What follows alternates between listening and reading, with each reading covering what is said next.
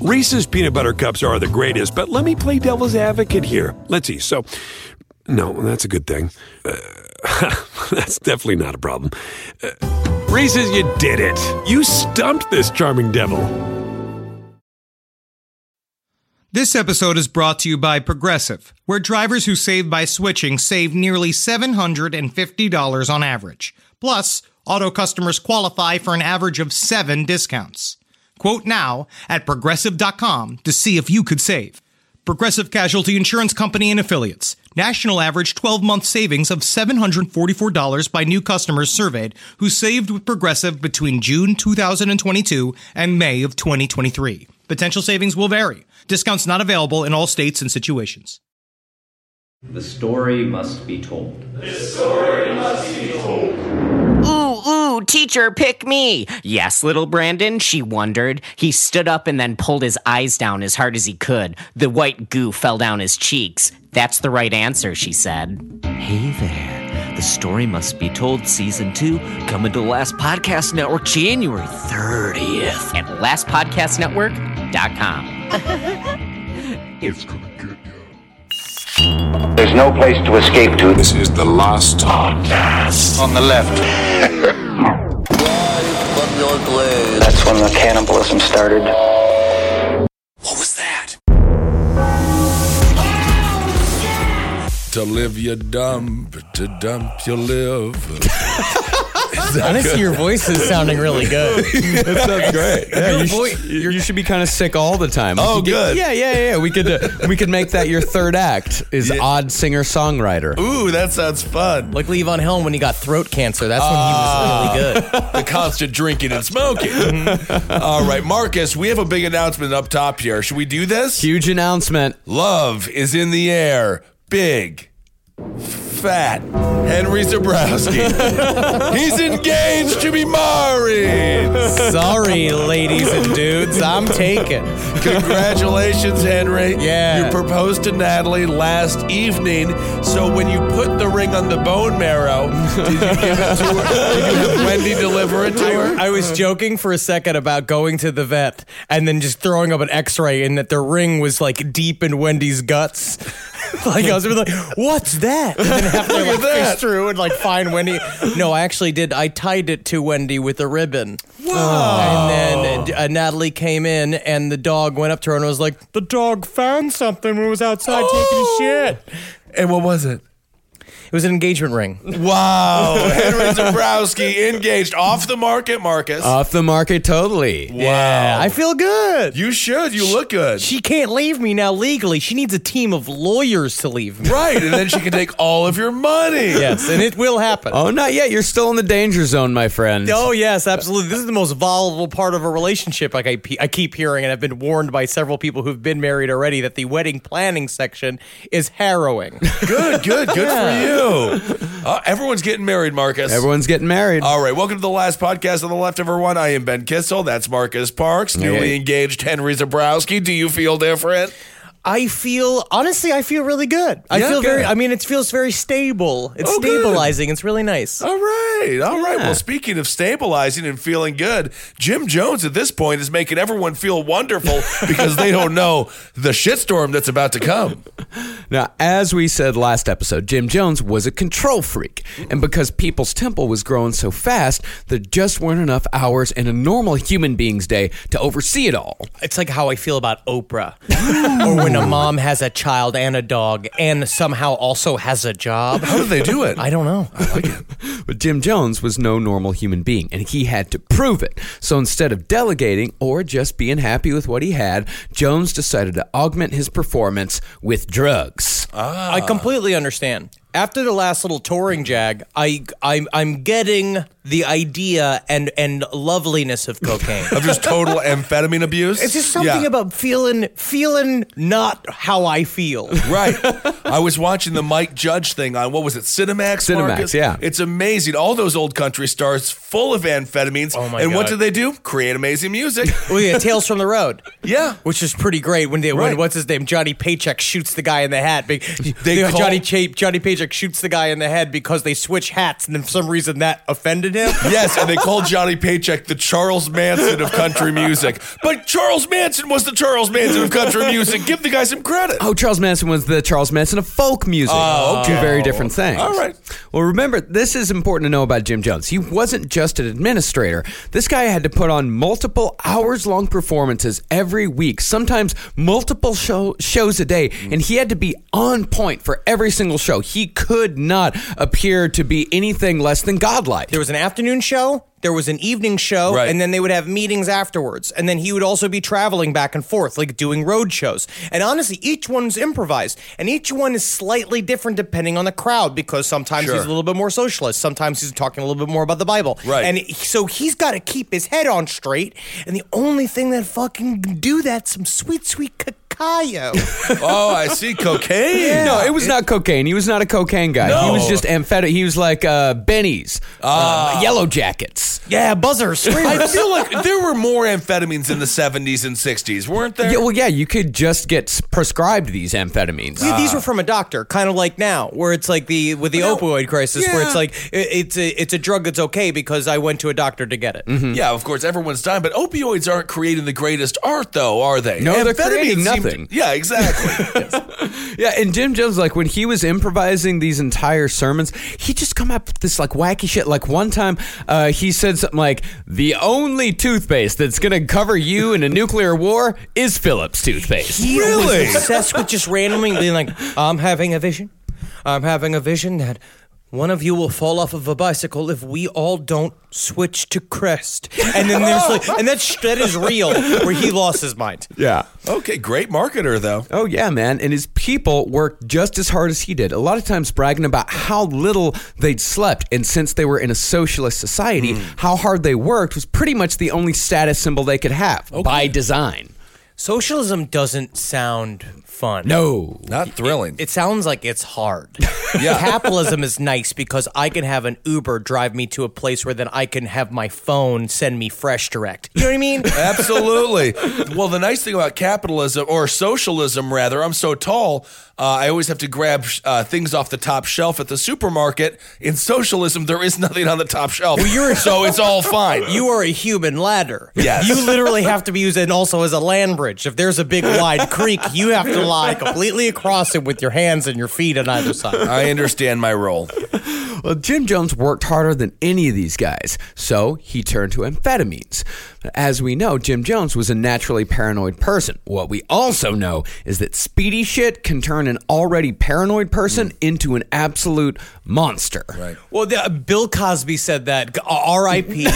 Bill Cosby said that in one of his famous bits. It was like about speed, where he was the only time he ever cursed in one of his stand-up specials, where he turned to the guy. He was like, "I don't understand." It's like, I don't get what is the deal with doing cocaine. And Right. He said, "Well, cocaine it amplifies your personality." And Bill Cosby, the joke is, "Well, what if you're an asshole?" Which is really funny, which is true though. It's like, how many times have you been the only sober person in a room of people who are gacked out? It's fucking awful. Let me the time I'm the only sober person in the room full of people gacked out, let me just...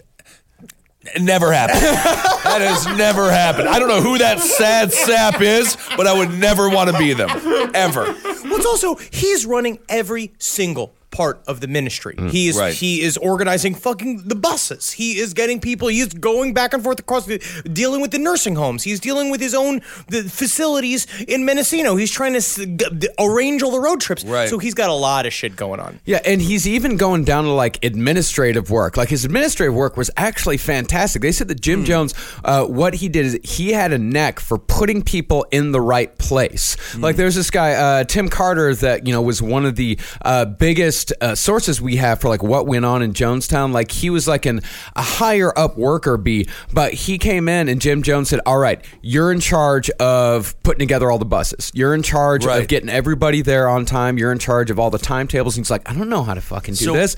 But then once he started doing it, he found he had a knack for organization and he was fantastic at it. And he said that like Jim Jones, and that was another way that Jim Jones bound his followers to him, was that he had a knack for helping them do shit they didn't even know they knew how to do. How many institutions is Jim Jones running at this point? At this point right here, he's got his traveling road show. He's got Ukiah. He's not quite starting to franchise yet, but he's got nursing homes. They've got a laundromat. They've got secondhand stores. And the restaurant. And they do a bunch of restaurant? Yeah, the free restaurant, the soup kitchen. Ah, yes. So it's not as bad as it, but it costs money to put cameras in those toilets. You have to Chuck Berry it. Well, starting in like 1971, Jim Jones would have to take speed to keep him going, but when it was time to sleep, he had to take something for that as well, so he took Quaaludes to bring him back down. And all that back and forth, of course, made old Jimmy's eyes pretty red, and therein lies the mystery of the sunglasses. What is that?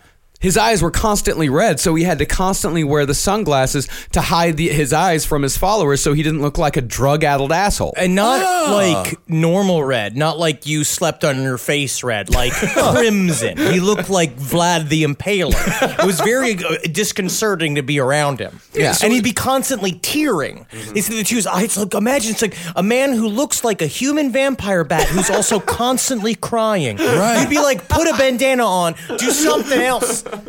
Yeah. And he'd already been playing with the idea of the sunglasses. He kind of went on and off because sunglasses, something like that, like an accessory, helps to set you apart from your followers. Also, it has I think a very interesting psychological effect is that sunglasses are reflective surfaces. So when you look at Jim Jones in the eyes, you're literally only seeing your face. Mm-hmm. And so it's like you're beginning to associate him with you. What the cult leaders, the constant goal is to make you one with my own mind. And also we have a positive connotation to our own face and name. Mm-hmm. So as you, the longer you spend looking at your own face, the more you fall in love with the person that reminds you of yourself. Mm-hmm. Okay, powerful stuff. Very much so.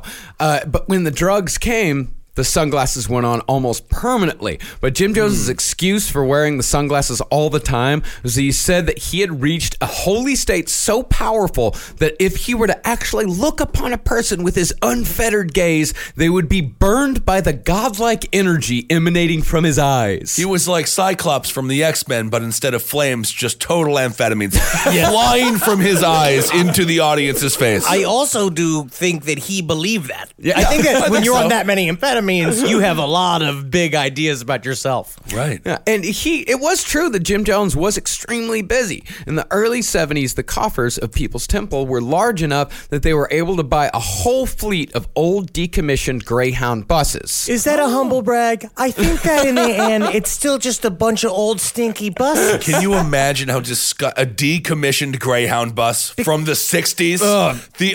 These were they were decommissioned in the 50s. That is meat and potato poops all over that Greyhound bus. Just filling the pipes, just absolutely log jam with it. They don't decommission a Greyhound bus unless 7 infants have to die. Yes. On a Greyhound bus without taken out of circulation. I was on one Greyhound bus, and I'm fairly certain whoever did whatever they did in the bathroom decommissioned that Greyhound bus. It was disgusting. And these buses only got more disgusting as the People's Temple used them because they used these buses to take road trips because when Jim Jones showed up in town, it wouldn't do for him to perform to an audience of just like 100 or 200. Right. They brought like 300-400 people. And in order to do that, they would jam, like, I think they were like 50-person capacity buses. Okay. So they would jam 70 people into these buses. They would have people in the seats, people on the aisles. They put the kids up in the luggage racks. And since they had to get, and since they, of course, like couldn't stop at a hotel or anything like that, they had 2 drivers working on shifts. So while one driver was behind the wheel, the other driver would be on a mattress in the luggage compartment. Oh. And the craziest thing is one of the drivers was Chris Farley from Billy Madison. He ate everybody's lunches. I mean, they were starving. Precious little field trip. Also, when you're socialist, you begin to form grooves in your hips that allow you to be stackable. Oh, that's an important factor. Yes, you can always stack 5 socialists high. Well, that's kind of fun. Well, on these road shows, Jones upped his healing game. Instead of using plants, he started forcing unwitting people to be a part of the cancer scam. He'd still call someone out from the crowd telling them they had cancer, and he'd still use chicken guts. But instead of having them go to the other room, he'd have one of the People's Temple members go out into the audience dressed as a nurse. Hey, I'm a nurse. You got fucking cancer. Get up, buddy. I don't know how. Did you know you had cancer? Get the hell up. I don't have. You got a raspy voice. You some kind of Levon Helm? Come on, get up, you fucking throat. You got a beautiful voice. Thank you. You ever done radio? Do you podcast? Do I have cancer? You got cancer. Come on, get the fuck up. Jones would yell and cast out the cancer and such, and at just the right moment, the nurse would somehow slide the chicken guts into the audience member's mouth, who would then spit it back out again. You say it's like sleight of hand, but you know it's just been like, get this in your fucking mouth. Come on, shut up. The Lord wants this for you. The world's saddest Kentucky Fried Chicken. That is so disgusting. Yeah, and they called this passing a growth. Yeah. Oh, I could see God. That's what the doctor said when I was born. Mrs. Kissel, you did pass a growth. Unfortunately, when we originally looked at the x-rays, we assumed a watermelon-sized tumor had fused its way to his spine, but apparently it's a child. It's a child. And if anyone got too close to the growth after it had already been spit out, because they didn't want anyone looking at this, because if you got close enough, it was obviously just chicken guts. Right. Whoever it was that was around, whatever People's Temple member that was around, had to gobble it up before people could get a look at it. God. Oh, yeah, Mr. Jones, I'll do it. Sure thing, Johnny Garbage. Best off not like butter. It's all mad stinky. It falls on the ground. That's all right. Get away from me, Johnny Garbage. We all hate you. Oh. You got one service. That's why you're part of a social society. We're giving you a purpose. That's a big purpose. Gobbling up the chicken guts in a socialist society. Big time stuff. But people believe this shit. And when people believe, they give money. Oh. And Jim Jones had plenty of ways for them to give it to him. We're not talking a rich congregation here either. Very impoverished. You got a nickel and dime them. Right? The whole point is hitting them a little bit at a time. Mm-hmm. That's what I do in Atlantic City with my slot machines. Nickel and dime, baby. The most popular merch at the Jim Jones table was portraits. Oh. People could buy a picture of Jim Jones for $5, and with that picture in their possession, Jones would be able to protect them afar from illness, accident, or assault. And the more you bought, the more you were protected. It was like those get out of jail free cards you get if your family member's with a cop. Oh, yeah. But it's with a man that will fuck your wife and your son. Unfortunately. One boy told a story about him laying a picture on the body of a dead bird, and suddenly the bird sprung back to life. Cool. All through the power of Jim Jones. Just a picture of him, huh? Yeah. That's it. I don't think it's real. I mean, I don't mean to toss a nano on it, but here's my nano card. Might be. And it was a creepy picture, too. What did you say the picture looked like? Because someone found a card and posted it online. He looks like... He obviously, I said last episode I said he looks like Sam the Eagle, which he does. He's got his, but also he sort of looks like Tom Cruise in disguise trying to go to the mall. Like he's just covered with prosthetics. He's got a big old monstrous head. Huge. He really does. He looks like if Tony Clifton fucked George Jones. He looks like It is like this. Yes. It's such a square, almost like like the old man from Up if he was young.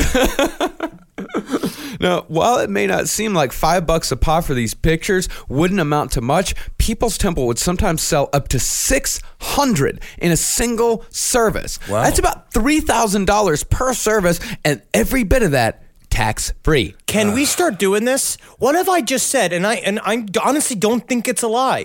That if you take a picture of me and you leave it in a jar in the morning, sometimes nugs just appear overnight, and the nug gnomes come, and they're just like, "Oh fuck! Did we drop the nugs like we were supposed to last night in that fucking jar? Did we? Yeah, we did. I don't think we did, bro. We smoked all of them. But while Jones was raking in the money, his followers were living true socialist lifestyles back in Redwood Valley. And the funny thing was, a lot of the people who joined didn't actually know they were joining a socialist group. That talk was saved until after they'd moved in. Before you moved in, it had all been equality and doing good for others, and you think that's the sort of community that you're joining. But after you join, you're living in a shack with 12 other people. Yeah, it's like the idea of doing charity in LA where people assume it's like, oh, well, then you go and you get mimosas, and then you go and I have an old sweater I don't like, and so I'm dropping off at the shelter. But then you show up and it's a bunch of people like, we're all sharing a bar of soap. It's Sonia's turn on the toilet this weekend, and she gets it all weekend because she didn't get it for a month. Right. 12 strangers living in a shack. One comes up with a pro wrestling character called The Miz, and I watched The Miz last night, WWE Raw. Congrats. At Barclays Center. The Miz, new Intercontinental Champion, beating Roman Reigns. A lot can happen with 12 people in a shack. Does that really connect? I don't know. It's like the real world, but with no cameras and ultimate sadness. I think you were just trying to work in a way to tell everyone that you went to Raw 25 last night. Pretty cool. It was pretty cool. I Instagrammed the stories. I saw that, yes. Your Insta stories, the flurry and the blurriness of them look like as if my mentally handicapped cousin got a hold of a cell phone and started because he loved wrestling. Yes, he was my cameraman. But a part of this is the reason why they didn't know is because, again, remember, Jim Jones used to mix up the message wherever he was. Yeah. So he'd tell you whatever it is that you wanted to hear that you'd get out of the People's Temple, and then you just show up. And I got to say, it's got to be a hard-ass surprise. A socialist surprise is the hardest surprise. Were some people surprised by the religious aspect? Were some people brought in by the socialist aspect and be like, why the hell is he talking about God now? Well, that was mixed in with the public sermons, because in the private sermons, he mostly talked about socialism, because those private sermons, the ones that were for the People's Temple members, those were locked door affairs. And they actually had security at the door to make sure that there were no non-People's Temple members coming in. But that's where he got to God, right? So it was God in private and public? No. Oh, It was God, the opposite. It was God in public, and then it was socialism in private. It was God and equality. But as we'll see later on, he did try going for the socialism in public a couple times, but it did not work. It doesn't mix, even though. But the thing is that socialists are like way more down to play ball. Yeah. They understand a little bit more, we kind of got to lie about the God shit to build our numbers. And in the end, we're going to serve the community and we're going to serve the human race. So who gives a shit if he's talking about God? Yeah. But the problem is that God people don't feel the same way. Yeah. Of course, socialists are the only political party that lie about believing in God. That's the only one. There isn't another mainstream political party. No. The last podcast on the left is sponsored by Squarespace. Squarespace is the all-in-one website platform for entrepreneurs to stand out and succeed online. Thanks, Squarespace! With Squarespace, it's easy to create a beautiful website, all on your own terms. Don't let anybody tell you what to do. This ain't your mama's website platform. It is, actually. It's actually be very easy for your mother to learn. You don't want to miss Fluid Engine. It's a next-generation website design system from Squarespace with reimagined drag-and-drop technology for desktop or mobile. I thought it was just the name of what my blood pressure medication turned me into. I'm peeing. Now, my goals for the year are I have 2 warehouses filled with horse picks. Now, I know a lot of people, obviously this bit has been done, but the Zendaya Centaur picks are not going anywhere, and I've been trying to get the Judge Reinhold sitting on the Clydesdale line out. I need these moved, okay, because I have to move into the storage unit. Let's just say there are problems at home. So I need Squarespace to shoot this through the roof for me this year, and that's why I'm going to go full tilt. And not only are you going to get the Judge Reinhold sitting on the Clydesdale entire series, clothes and non-clothes, what we also are going to offer, and I mean this, we're trying to get into giraffe rides. I brought this up the other day. We got to start riding other animals but horses. Take pictures of the horses. Photoshop the horses into other celebrities, but stop riding them. Save a horse, ride a giraffe with Squarespace. Go ahead to squarespace.com for a free trial. And when you're ready to launch, go to squarespace.com/left to save 10% off your first purchase of a website or domain. Squarespace.com. This show is sponsored by BetterHelp.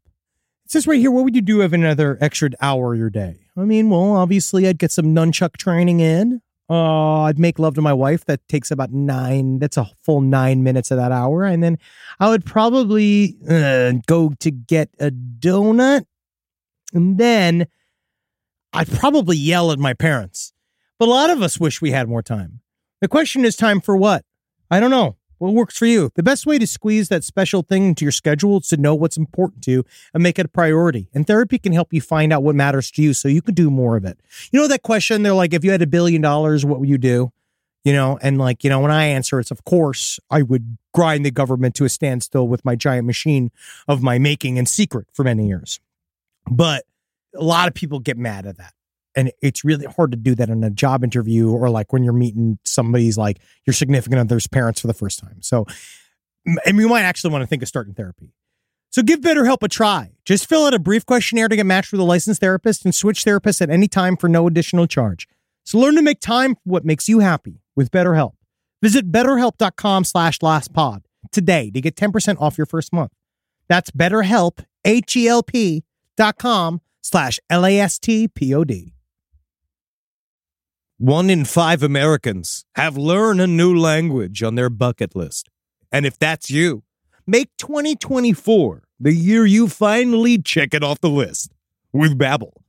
Be a better you in 2024 with Babbel, the science-backed language learning app that actually works. Babbel's quick 10-minute lessons are designed by over 150 language experts to help you start speaking a new language in as little as 3 weeks. Now, I love Babbel, and I love what they're doing for the people of America. But I went on there to find out if I could learn Fremen in order for me to go and harness the desert power that it would take to finally get the reins of the sand planet Arrakis. But they said they only offer real languages and stuff that can really help people travel. I think that's mostly what Babbel's looking to do. They didn't really, like, I called customer service and I asked me, like, well, how can I possibly harness the power of 1 million Fremen? And they said, please, sir, stop calling. And I said, but I'm doing an ad for you currently while we're on the phone. And Babbel, you know what? God love them. They helped me learn German. And in the end, they were right, because German's a lot more useful. Here's a special limited time deal for listeners. Right now, get 55% off your Babbel subscription, but only for our listeners at Babbel.com/left. Get 55% off at Babbel.com/left, spelled BABBEL.com/LEFT. Rules and restrictions may apply. Now, these camps, they weren't like Om Shinrikyo camps or anything. Like, they're not being like forced to wear diapers and being beat with reeds and things like that. No cabbage. No cabbage to be found. Not a cabbage society, because actually I think they might not have been able to afford cabbage. Cabbage, you'd be spread. That's up to 5 cents a head. Wow. All right, you got it. You could peel off some leaves if you see a lazy marketeer. Is that what you call someone who runs a market? No, it wasn't that bad, but anytime someone even thought about complaining, either a member of the People's Temple or Jones himself had one word to shut them up: bourgeois. Which is an insult that doesn't cut me. You know what I mean? It just doesn't get to me, but I understand. Bourgeois, does that mean they just don't want to, they want to have any kind of amenities in their life whatsoever? Hey man, you didn't like eating oatmeal for breakfast and peanut butter for lunch every day? Bourgeois. Bourgeois pig. That's what you are. I'm wearing a Jose Bank jacket. How does that make me bourgeois? Don't like shitting in front of other people? No. Bourgeois? Bourgeois pig. Hey, the revolution will take you down. I just don't want to feel like Charles Manson taking a bath. Don't want to have sex with Jim Jones? No. Bourgeois? What? Hey, you stinky butt. You get shit all over the father's dick. How dare you? You know he likes a clean dipstick when he poos the dirt, so that he can put it in his wife and he doesn't get any shit in your pussy. Well, you know what? I actually feel better. For the first time, I am part of the bourgeoisie. Yeah, and Jim Jones used that word to justify other sexual habits as well. When one of his black followers asked Jim why he only slept with white women, Jim got super pissed off and said it was because the white women needed to be snapped out of their bourgeois attitudes. And since black people didn't have bourgeois attitudes, there was no reason to have sex with them, see? Okay. Yeah. And Doesn't that make sense? The math adds up. Sure. And I think at I some have no point, idea. He's sitting there being like, "Did I get away with that? Did I just do that? Did I just do that?" Because nothing pounds the bourgeoisie out of a woman or a lost Vietnam vet man quite like the 5.5-inch penis of Jim Jones. Jim Jones. He apparently he was really packing. Yeah. Oh, yeah. Jim Jones had a honker. Isn't that something? Yeah, he said it was enough for the entire proletariat. Wow. Jim Jones got people to go along with so much shit using the buzzword bourgeois. So just remember, if you keep hearing the same words over and over and over again, like bourgeois or enemy or freedom, there's something very wrong with where you are and what you're doing. I don't even know what you're talking about. There's nothing like I've never heard anything like fake news or like anything that's constantly said over and over again. Like it's a doctrine that's being sold from our government to our media companies to us, who are all mutually benefiting each other by hypnotizing us into being a bunch of sheep robots. Well, I would have listened to you, but I'm too busy eating my Weight Watchers. I actually get to eat more and I lose weight. Wow, really? Can they check it out? How many points is that? Is that a full leaf of prosciutto you're eating? Yeah. Are you on the freedom diet? I am. I actually feel more free than ever. But Jones needed the word bourgeois to solve one of his biggest problems. Now, a lot of his followers, being a part of People's Temple was a step up, and a lot of them came from intense poverty, so a job and a roof over their head was about the best life they had. It's like finding somebody that you just got out of a halfway house. They're really easy to get into a solid relationship with because you just have to. You give them a full house. All you have to do is give them a slight tick up in lifestyle. And you got them. Yeah, naturally. Yeah, but other followers were coming from middle and upper class backgrounds, and they were super educated. They were college boys and girls. And if they left, they were almost guaranteed to be living a better life comfort-wise almost immediately. They didn't need People's Temple. Well, why would they go there in the first place then? Ideological reasons, because it was, this was the early 70s, late 60s. You got Vietnam going on. You got riots in every fucking city. I mean, leadership is failing at every level in America and had been for a long time. People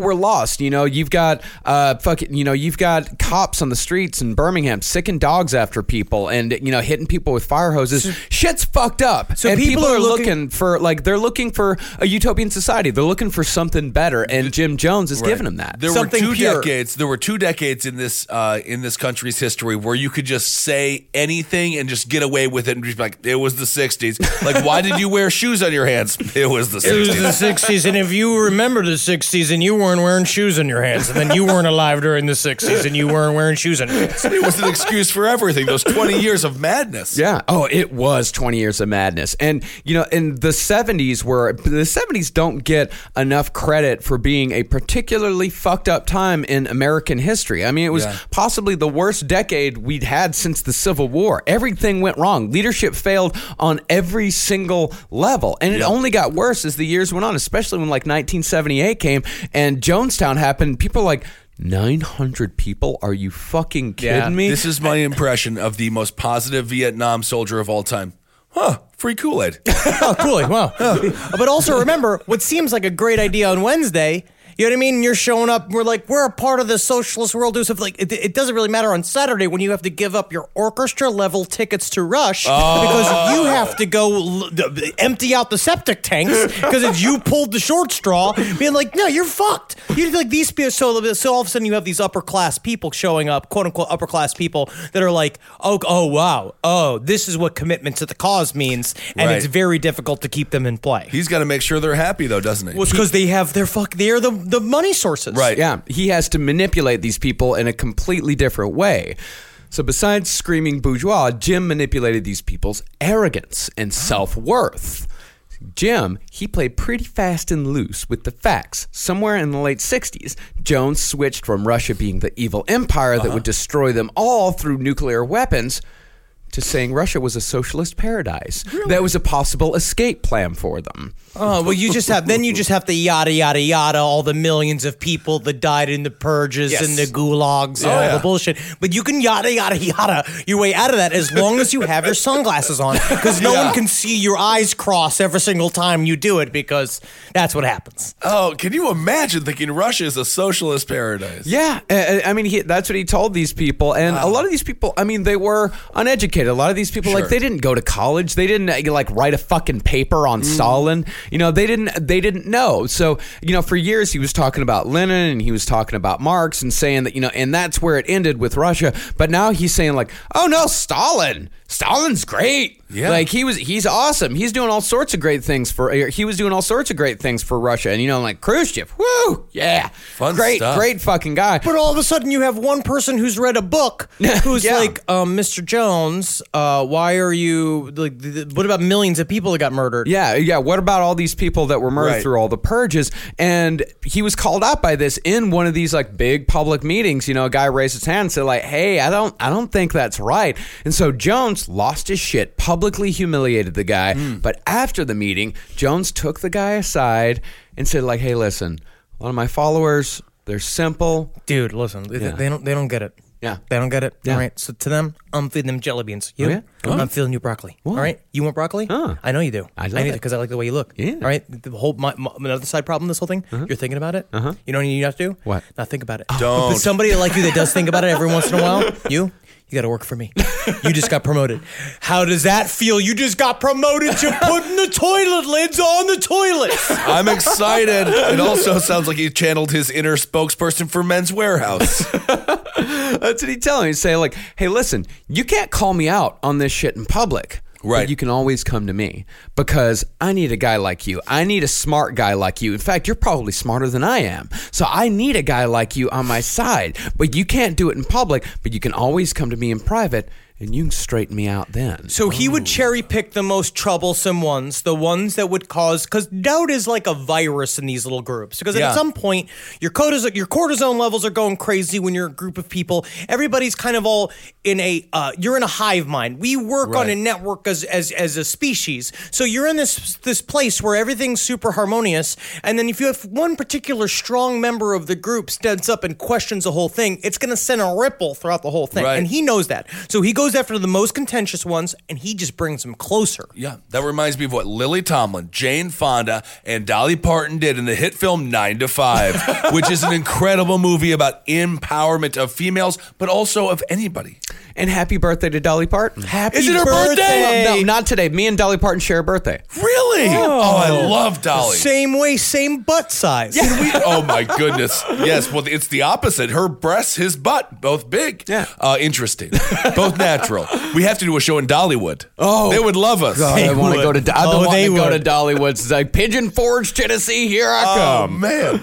Well, Jim Jones, he pulled these people closer. And this guy, Mike Cartwell, he was one of Jim's adopted sons. He put it perfectly. He said, Jim Jones gave you your 5 minutes, and in return, you gave him your life. He gave him the Bill Clinton finger trick. He did the same thing. He looks right at you. And also, this is the man who is now beginning to call himself God. Yeah. Right? And now, imagine if God gives you 2 minutes of one-on-one time. And he knew how influential that was, so he'd use it very sparingly. And he knew when to turn his gaze onto somebody. And in turn, not only did it empower other people into thinking that he was God and bring them closer to them, but it also brought himself closer to his own delusions of how much control I have over people. And I got to say, I'm happy we're breezing over that Bill Clinton finger trick, whatever the heck that is. Well, yeah, Bill We're going Clinton. to move on. I mean, really, like, the Bill Clinton comparison is very apt because Jim Jones had that politician's talent. Where they said about Bill Clinton is that he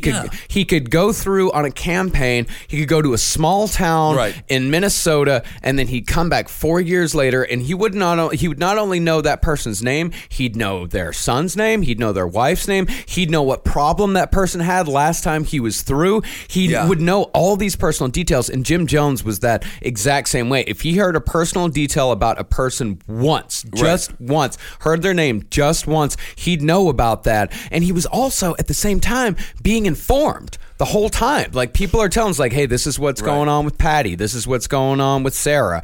You know, he's got spies all over the place. Yeah. And that's a part of it. So then he would use it in his congregation, which I think is very interesting, that he would use it for tricks during his preaching, and then he would also use it on his own people. But, not to discredit the talent there, but I think back in the 60s and 70s, there were 3 names, right? Yes. It was like Jim, Newhart. John, Mary. That was it. It's like, this is my brother Daryl, this is my brother Daryl, this is my other brother Daryl. Newhart show. Classic, Bob Newhart. He's still alive, I think. Bob Newhart, totally. Is he really? Yeah. It's amazing. Yeah, it is great, isn't it? So with these college boys, Jones made them feel special. He'd stroke their ego and he'd turn them into confidants. Sure. And the most important of those confidants would be a young man named Tim Stone. Uh-oh. See, Jones knew that if he wanted to truly expand People's Temple to the size he knew it could be, he was going to need a lawyer. Once you get to a certain size, you have to have a lawyer. Well, it's not even just a lawyer. Is that he needed someone who was as capable as he was. He was right. overseeing every single thing, including the books. Yeah. And it gets to a point where it's like the amphetamines could only do so much. And he knew deep inside that he was still a guy. Yeah. And even though he's been lying to Marceline now, even to the closest of the closest wife, people, yeah. is like he now knows that he needs to bring somebody who is just as capable as he is. And so then he starts casting a line out. And it's interesting how you put that intention out in the universe, and then a Tim Stone shows up. So we had Joe McCarthy out there with Roy Cohn, right? Roy Cohn? Roy Cohn, That yeah. was his big guy, went to work with Trump later on. But then was this guy sort of his Cohn?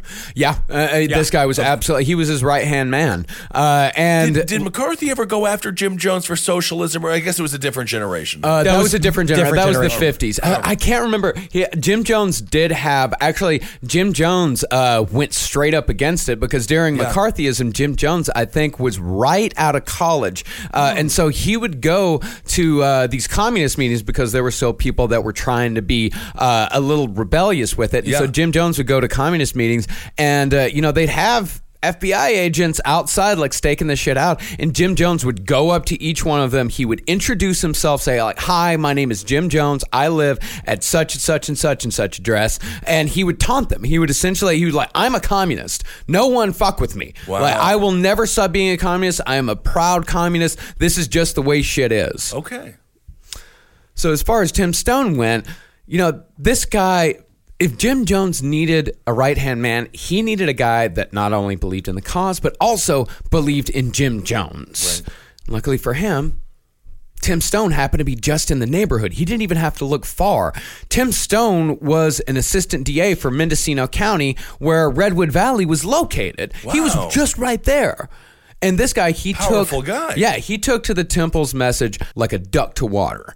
Jones could not have accomplished half of what he did in the years to come without Tim Stone. So this guy's an ADA. He's helping put people in jail. He's a rising star too. Wow. He's not like just a guy that's sitting on the benches. Like, everyone around knew, like, Tim Stone, that guy's got a future. And when he joined up with People's Temple, people were like, "What the fuck are you doing?" Were people public about it? About People's Temple? Yeah, would this Totally. Stone guy be like, I'm with this dude? Absolutely. Okay. No, they had to be. That was a requirement. Oh, okay. Like, it wasn't something that you kept secret. Like, you had to be out and out with being a part of People's Temple because they were actually proud because they thought it was such a good thing. They didn't think they were in a cult. They thought they were a part of a group that was working towards equality and just the general betterment of man. They thought they were being an example, and you can't be an example if you don't tell everybody what you're doing. How do they know you're a good person if you don't tell them you're a good person, Ben? Right, yeah, of course. Now, if the drugs were the secret ingredient to Jones's evil, then Stone was the secret ingredient to his success. But with Tim Stone came his wife, Grace. And since Tim spent most of his time with Jim, Tim's marriage started to fall apart. And since Grace was lonely, she started talking about her problems to other People's Temple's members. What she didn't know, though, was that People's Temple kept a huge database of handwritten note cards containing information on every single member. So who's taking all these notes? Everyone. So everyone is just kind of snitching on everyone else. Everyone. It's not like Scientology where, like, people are doing audits and you know, Right. they're freely giving the information. They would just report on each other in conversation. It was like Nazi Germany. And this shit was done. It wasn't like Scientologists where they would sit in a room and they would confess this shit. This stuff was done by, like, tiny, cute little old ladies. Right. They would sit there and, like, they ask you sweet questions where all of a sudden they're like, "So do you like chocolate or vanilla?" Chocolate? Yeah, good. What's your deepest fear? Spiders? Yeah. Oh, is that just that? Just spiders? Just something simple like spiders? I Or thought we were talking about ice cream. no. What's something that shakes you to your core? Just curious, my dear. Loneliness. Yeah, loneliness, Being never alone. having anything, dying alone, maybe never knowing support you. Tell me, what's your favorite soup? Split pea soup. Oh, that's good to know. Tell me, what's your deepest weakness? It's just chocolate ice cream. So when Jones found out that Grace and Tim's marriage was on the rocks, he moved in. And pretty soon, Grace was pregnant, and the baby born from that illicit affair would be one of the many catalysts that would end People's Temple forever. Okay. I just don't understand why he liked being a buck so much to the cooks. What do you mean? He just loved that. There was something about it. I mean, I guess obviously it's showing power over his people, but he really did enjoy taking people's wives. Oh, yes, I guess so. I mean, it was all about power. I mean, really, a lot of times, him having sex with the dudes, it wasn't really even that much about sex for pleasure. It was about dominance. Yeah. Right. I mean, it was very, People's Temple was very primal at times. Oh, yeah, especially its groupthink at its very basis. Yeah. Right. So John Victor Stone was born January 25th, 1972, and this baby was special in the world of Jim Jones. See, since he was having so much illicit sex and did not enjoy condoms, abortions were pretty common in People's Temple. Do you think that's a positive thing, though? No, I don't. I thought abortions are positive now. Abortion. No. I don't understand. I don't think you're misunderstanding. But it just seems like it would be lucky for them to have a lot of abortions. I don't. No, it was all traumatic. It was forced abortions. These women did not want to have abortions because if you look at it, like, I mean, you're impregnated by God. You know, awesome, but then God makes you get an abortion, and God doesn't even drive you to the clinic, and God doesn't play brick on the radio so that you could sit and maybe feel something for a second. Bringing Ben Folds 5 into this. That song, One Angry Dwarf, I love it. Yeah. And I'm tall, but I always have. Interesting. I relate to it. Well, Jones got around this contradiction by saying that adding more people to the world was contrary to socialist beliefs. And since the purpose of the sex was to give Jones a release, a baby was merely an inconvenient byproduct that had no real purpose. Okay. So then come on the belly. I know. He's just being selfish. Just do something else. Do something fun with it. Even do it on the leg. Nah, dude, only Gushin inside is going to give That's Jim enough. Jones. I don't want to think about this disgusting guy. A slightly more fucked up George Jones. Oh, you don't want to think about a Jonesy cream pie? No, I don't want to think about it. And the fact that you even said that is just it's disturbing. Because you know his cum noises sound like an old man moving a wheelbarrow that it's like short and bad. We're like, you're welcome. Because every single time he fucked you, he said, I'm doing this for you. At this point in the series, I'm going to say he's worse than L. Ron Hubbard. Yes. Yes. Absolutely. Absolutely. Of course he did. L. Ron Hubbard didn't murder 900 people. L. Ron Hubbard just technically made money on a fantastic idea and a wonderful storyline. Okay. Good Lord. But Jim Jones also, they would show up in the bus number 7, it would become to be known, and it would reek of booze, and they weren't allowed to have booze. And all of a sudden, it's like, ding, ding, ding, ding, ding. He's got a smoking jacket on. You're like, we're not supposed to have different types of jackets. I thought it was bourgeois to have jackets for specific types of activities. It's like, no, God has many jackets. Shopping for humans is hard, but shopping for your dog is easy, thanks to Bark. It's because dog can't give you its opinion. But every month we deliver dogs and treats just for your pup because they deserve to be spoiled. And then the dog shows you what they like. It's incredible. Only I could teach Wendy to use an iPad. She's so resistant. She scratches it up, she barks at it, barks at me. But if she could use it, she'd order BarkBox for herself. At Bark, we send your dog a whole new collection of toys and treats made just for them every single month. And for a limited time, we'll double your first box for free. How about that? Wendy loves her little toys. Carmi has become quite a terrorist when it comes to her toys, and she's a murderer. She rips these things up, but, we got some high-quality, tough toys from BarkBox, and she absolutely loves them, and our family could not be happier. And if you just want a slice of this joy, you got to go to BarkBox. To get your free upgrade, go to BarkBox.com/left. That's right. You can sign up now at BarkBox.com/LEFT for this exclusive offer. This ad is now over. Let's go back to petting our dogs. No matter what kind of work you do, how you communicate is key. Yeah, very key. You gotta communicate clearly. All these emails, reports, and presentations are equally important to the collaboration needed to get things done. Grammarly can help. Grammarly is your AI writing partner to help you communicate more effectively and efficiently so you can make a bigger impact at work. It's like you're Captain Kirk and Grammarly is Data, and you're kissing a lady on another planet. And Data is just trying to make sure you write better.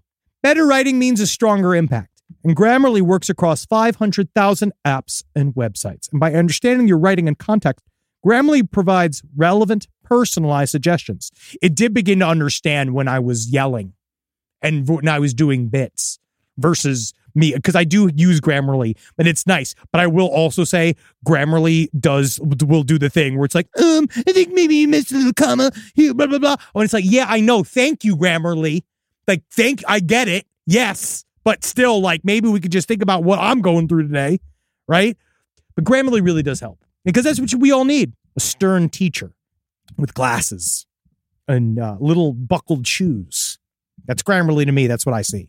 Make a bigger impact at work with Grammarly.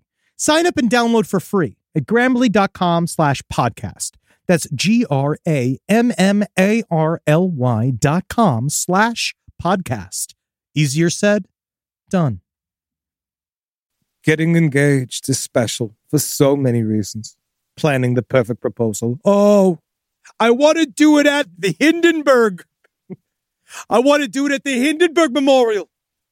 Celebrating your love and looking forward to the rest of your lives. And if you're lucky, it's short. The only part that's not so special, shopping for an engagement ring if you don't know what you're doing. That's where BlueNile.com comes in, especially if you don't feel like talking to your mother. BlueNile.com is the original online jeweler. Since 1999, they've helped millions of couples create their perfect engagement ring with little or no feedback from their mother. With Blue Nile, you can create a brilliant piece at a price you won't find at a traditional jeweler. Why use anything traditional? Blue Nile also offers a diamond price guarantee, which means that they can usually meet or beat a competitor's price on a comparable diamond. And I sent you to Steven, my guy, but you still refuse. And you decide to go with your Blue Nile little thing because, it's got 100% satisfaction guarantee with guaranteed free shipping and returns. And sometimes Steven doesn't answer your calls. And sometimes Steven loses the rings. But that's where you don't understand. Because Steven was there for me when your father wasn't. And honestly, so now is Blue Nile. Because every time I call, they pick up with the 24/7 customer support. And they hear all about my hands hurting, and how they have to reverse my feet at the doctor. They said, but eventually they said it's temporary. They're going to put it back forward. But thank you, Blue Nile, for not picking up, even though I texted my son. Right now, you can get $50 off your purchase of $500 or more with code LASTPODCAST at BlueNile.com. That's $50 off with code LASTPODCAST at BlueNile.com. That's BlueNile.com.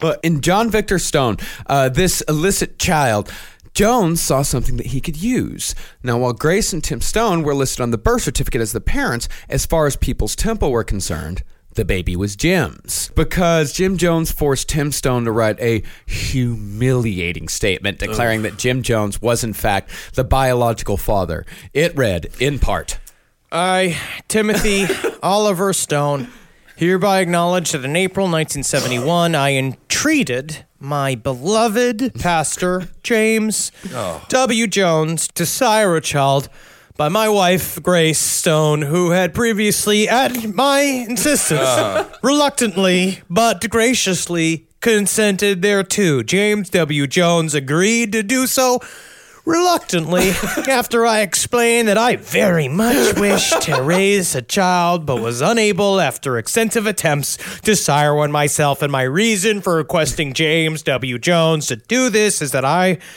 wanted my child to be fathered, if not by me, by the most compassionate, honest, and courageous human being the world contains. This is an ADA. This is an ADA. Yes, this is a man that highly educated, powerful man. powerful lawyer. Yeah. But probably could have been a Robert Kennedy. Yeah. Wow. Now, this statement was partly so Jones would have something to take to the courts should the stones defect, even though it wouldn't hold up in court. But it was also done to take Stone down a peg or two as his power in the cult was only increasing. He had to remind Tim Stone of his place. Well, he would do this a lot, where he would essentially foster his own enemies and his own conflicts within the church in order just to shut them down. And each time it made him harder. Yeah. Okay. Yeah, and he also saw something to hold over Stone should Stone's loyalty waver in any way whatsoever. A little John, as the kid came to be known, was leverage. Tragedy always comes to kids named John. John. Was it John? John, That's yeah. the official name. John, well, his name was John Victor Stone, but they called him John.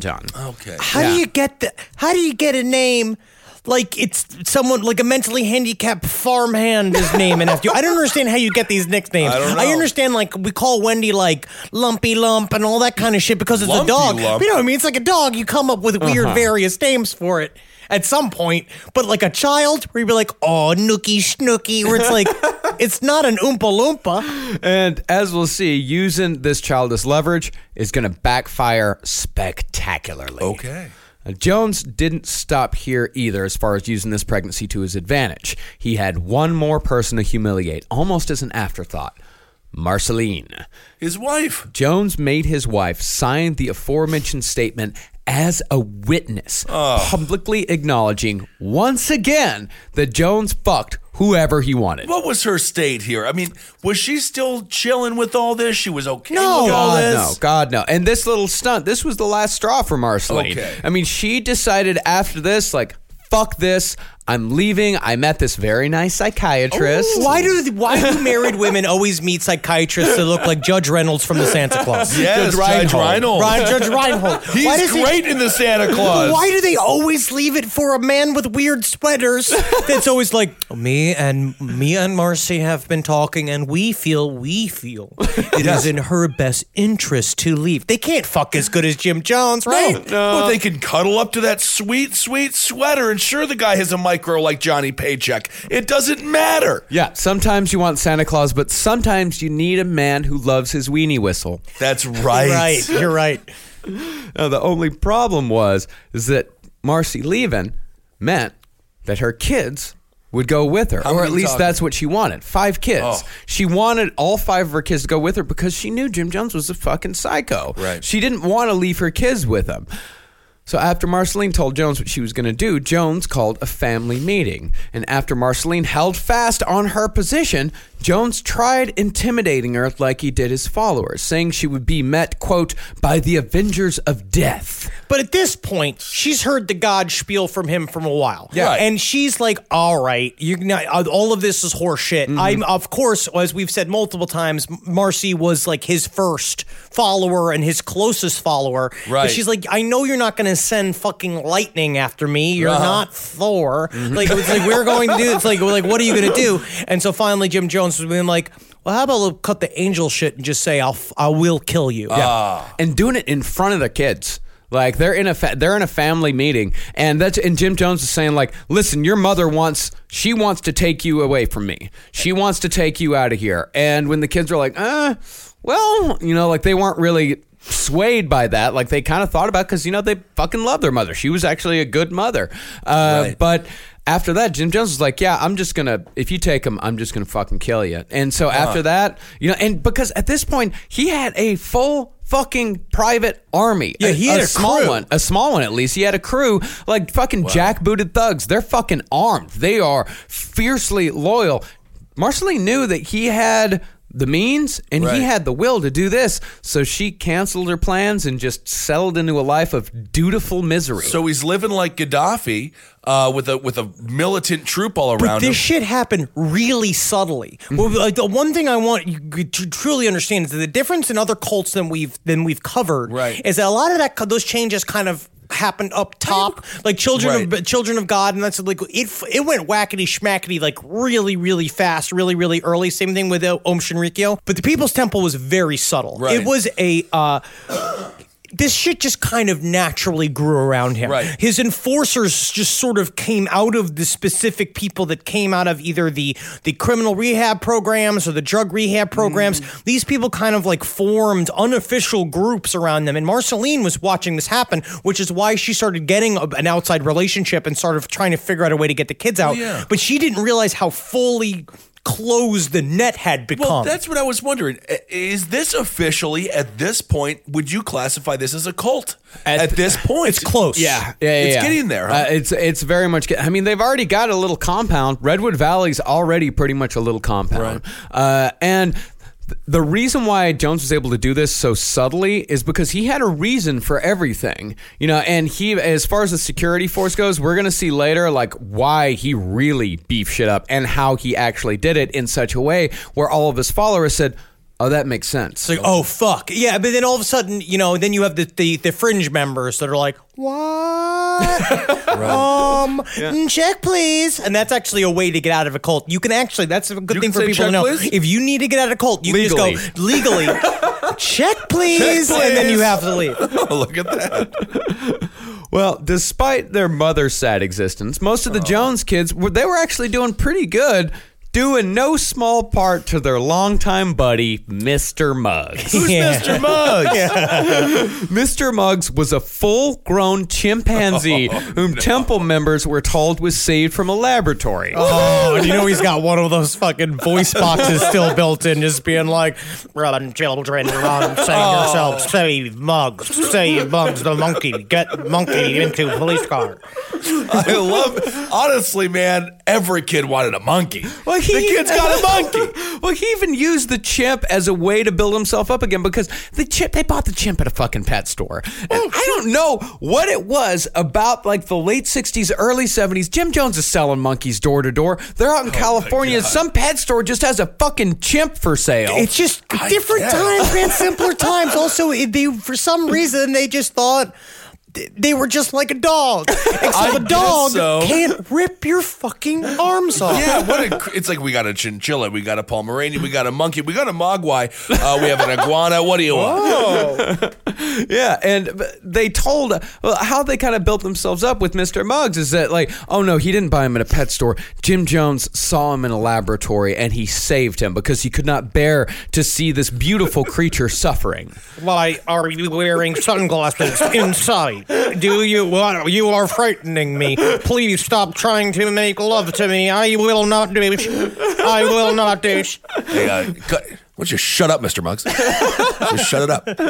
Well, presumably named after the Tonight Show chimpanzee mascot, J. Fred Muggs, Mr. Muggs Jones would serve the same purpose for People's Temple. Mr. Muggs was like, oh yeah, everyone loves Mr. Muggs. He's a mascot? He's the mascot. Oh my God. I know. I mean, they didn't put him on like t-shirts, but... Might as well. Please merchandise me. You're leaving money on the table. There was a monkey mascot on the Tonight Show? Yeah, J. Fred Muggs.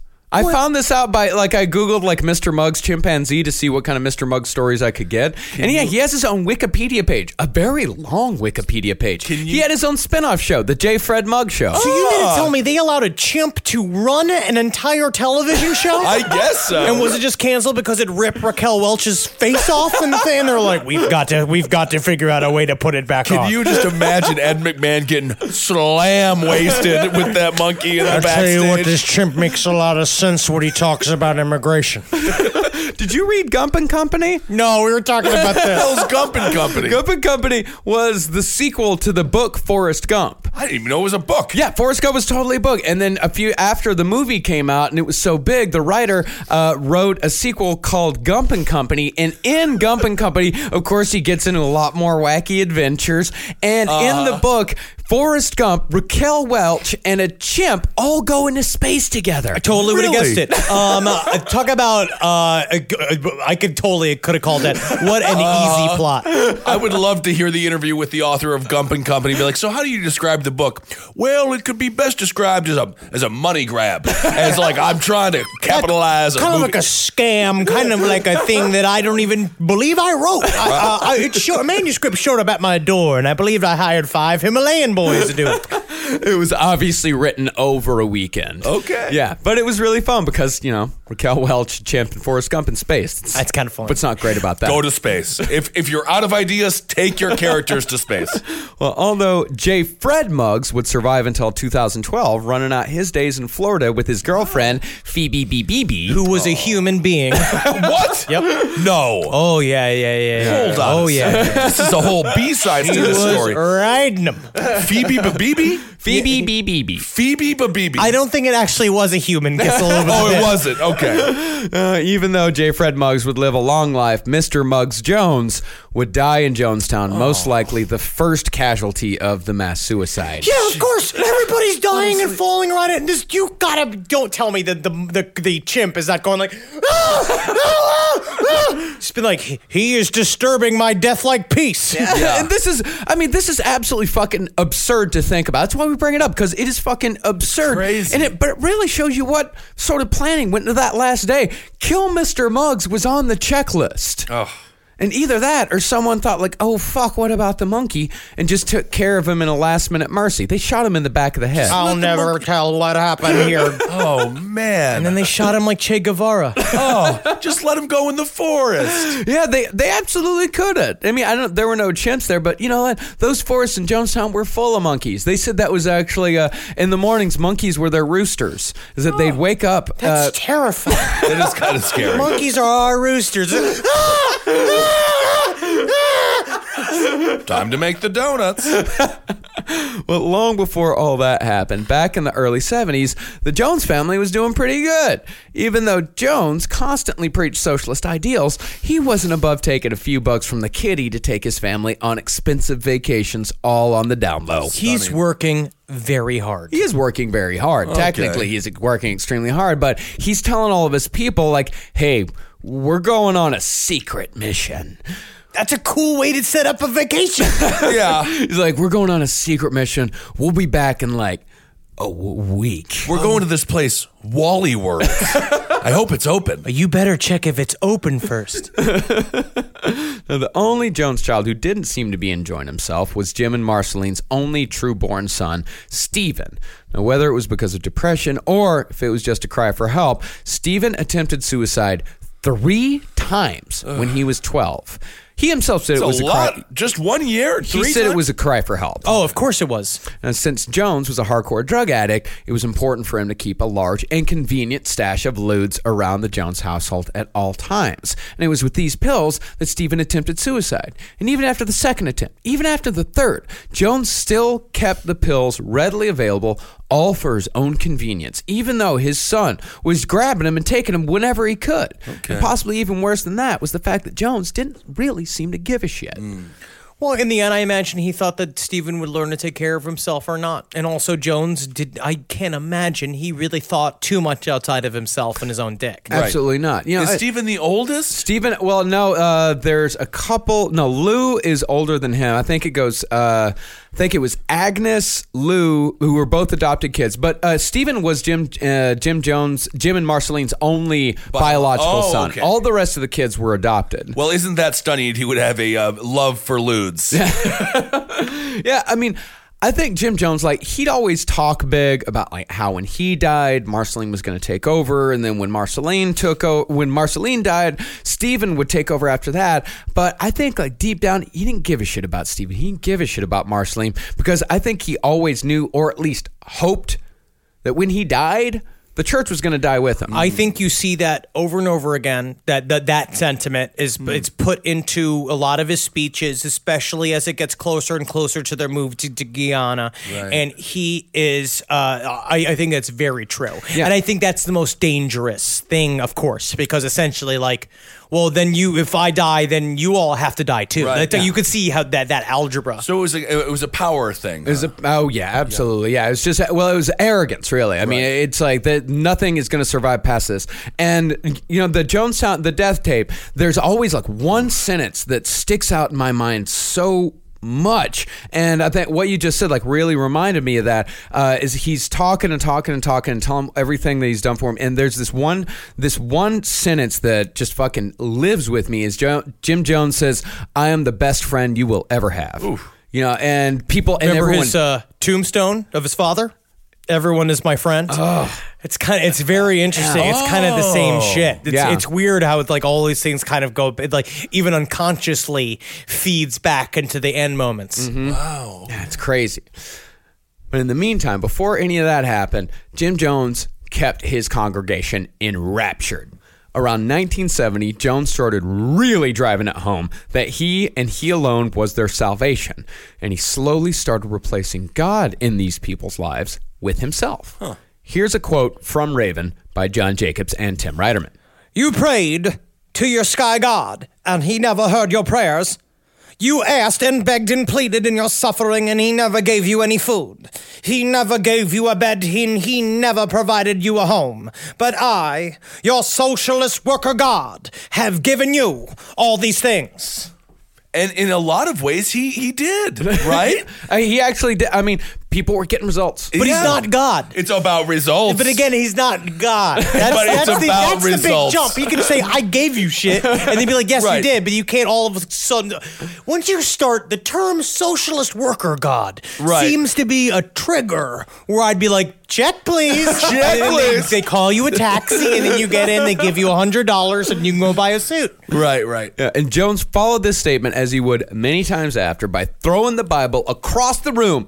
And they'd pick it up and he'd throw it again. And they'd run over to it and he'd jump up and down on it. And then the band would play a fanfare and he'd start dancing on it. And hit me. 1, 2, 3, 4. Dum, dum, dum, dum, dum, dum, dum. Get up, get on up. Him just dancing on like fucking James Brown. And you gotta remember, the band was awesome. But there's chicken gut. It's like Marilyn Manson meets James Brown. Yes. It sounds like a Manson concert. But he would pick up the Bible, he'd throw it across the room, he'd jump up and down on it and be like, if this fucking Bible means anything, God, strike me dead. And like he sat there waiting to die, and then he'd be like, see? You see how there's no God? And you remember the fundamentalist Christians that were involved, these are revivalist era Christians that were involved in the People's Temple. Right. They believed that the Word of God in the Bible was completely real. They thought it was a nonfiction book. And so Right. the idea is that you watch it happen. Because how many times it's like I see people, even I felt the tiniest twinge of something. I had an old school Bible built in my books when I was moving out of my apartment here. And I took it and I was just like, fuck this. And I threw it in the garbage can. And there's always like a little magical moment where you're like, oh, fuck. Yeah. What did I just do? But then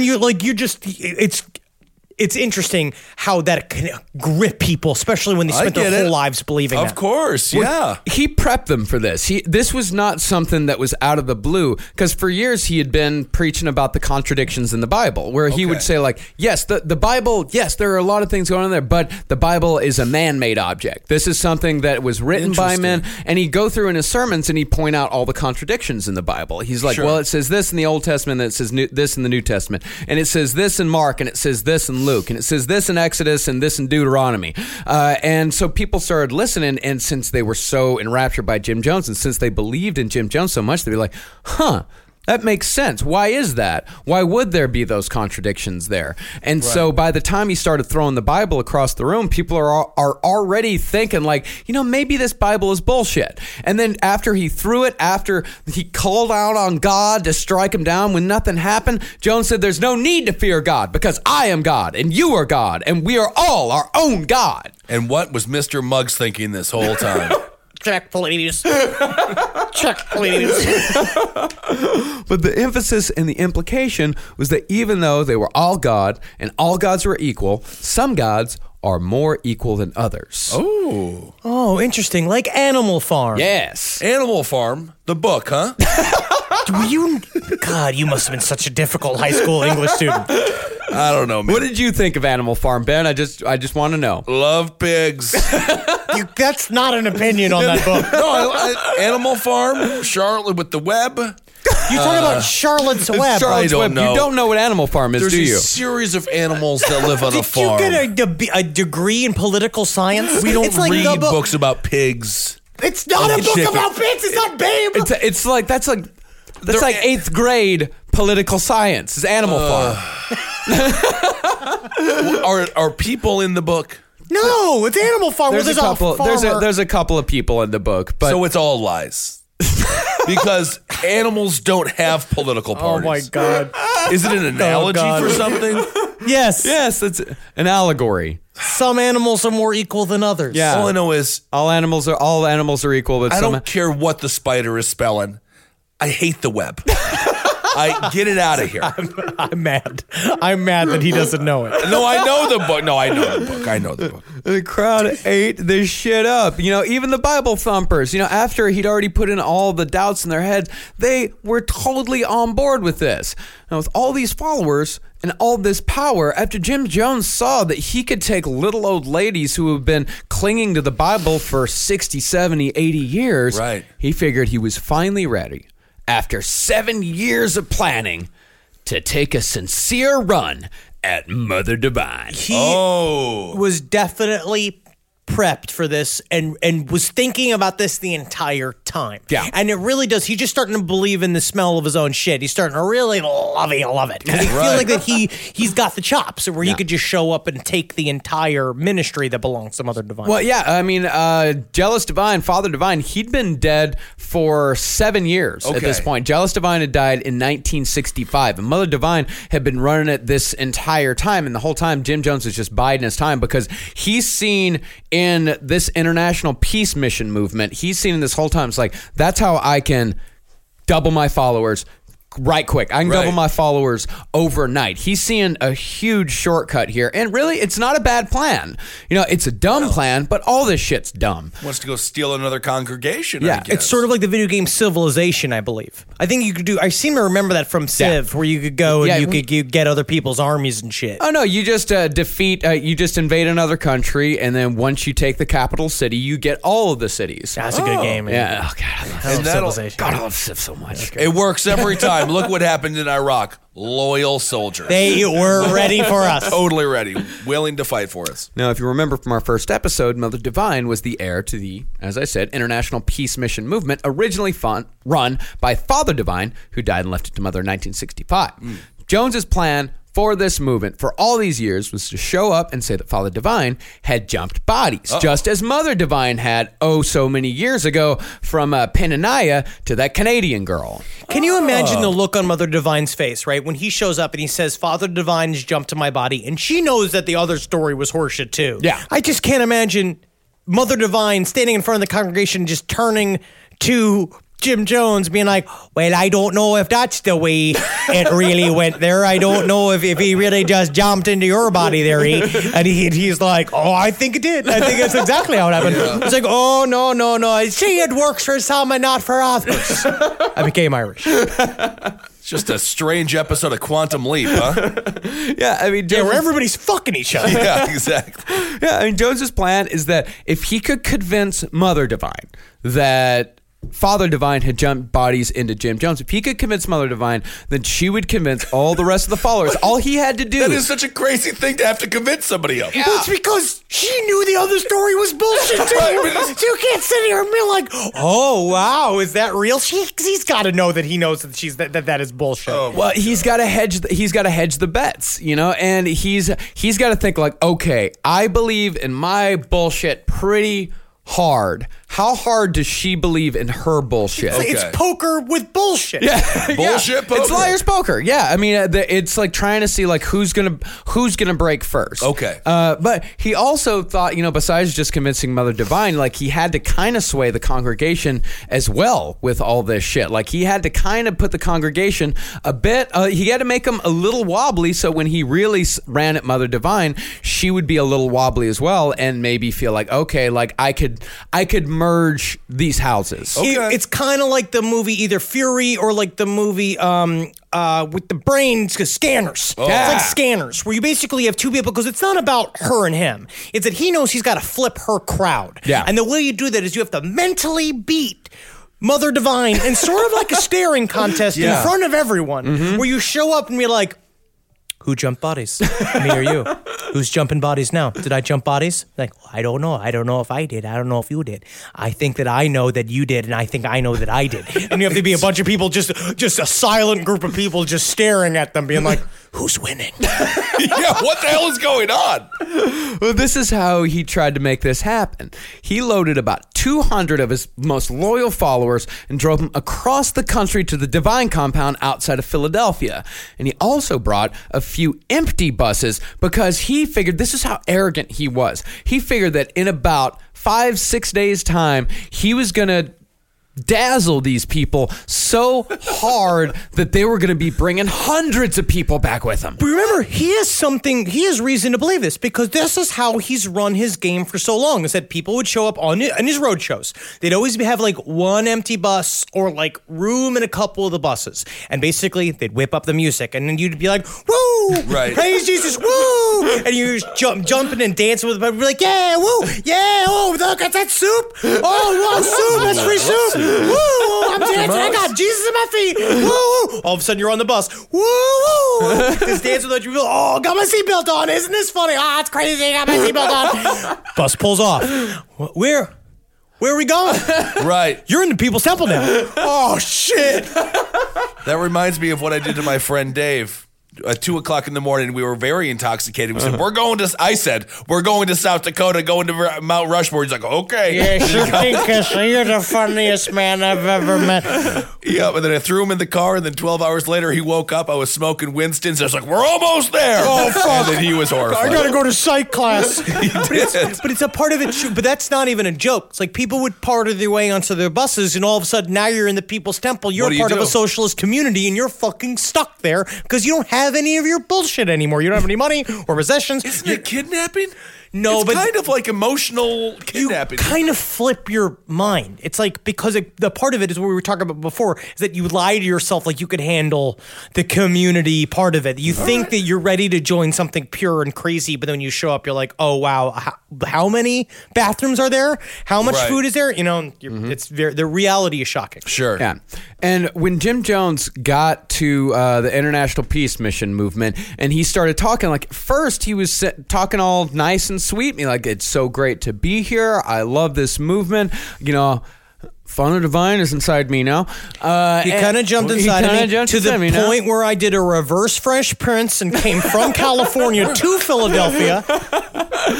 But people weren't really buying it, and Mother Divine also was like, oh, I don't know about this. Yeah, no kidding. And then who's this white man? Like, legitimately, it's been like, who's this white guy that just showed up? Even though Mother Divine was also white. Oh yeah, I forgot, Canadian. You forgot that she was a white Canadian. Oh yeah, that's why the first were like, what?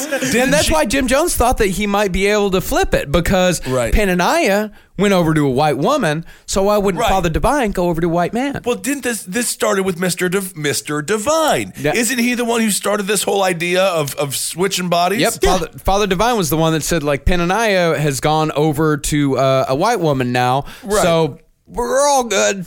Oh, you know what? I just think they're not being reasonable. That's what I think. Very astute. Well, after people, like, they didn't immediately reject him. They were just, everybody was like, I don't know. That's crazy. Yeah. And Jim Jones's arrogance got the best of him. He got pissed off, and he started telling them, the way you guys are living your life, this is bullshit. This is not a socialist society. This is not what Father Divine, I mean me. This is not what I wanted. He, him, me, I think. You got to come to People's Temple. You have to come, or else you're going to hell. Yeah, he started straight up threatening them. So, like, you're gonna go to hell. Your lives are over. You're gonna be destroyed if you do not come with me. And you want to know what you don't do? What? Threaten a group of people in Philadelphia. Oh, groups in Philadelphia are highly dangerous and very motivated. They just rioted because they were happy. Yeah. The Eagles won. They trashed the whole town. Well, except for the polls, because they greased the polls. No, there were still people who climbed up. Challenge. They actually still did it. Yeah, they still made it. American Ninja Warrior Philadelphia edition. So after Jim Jones started getting aggressive with him, Mother Divine was like, get the fuck out of here.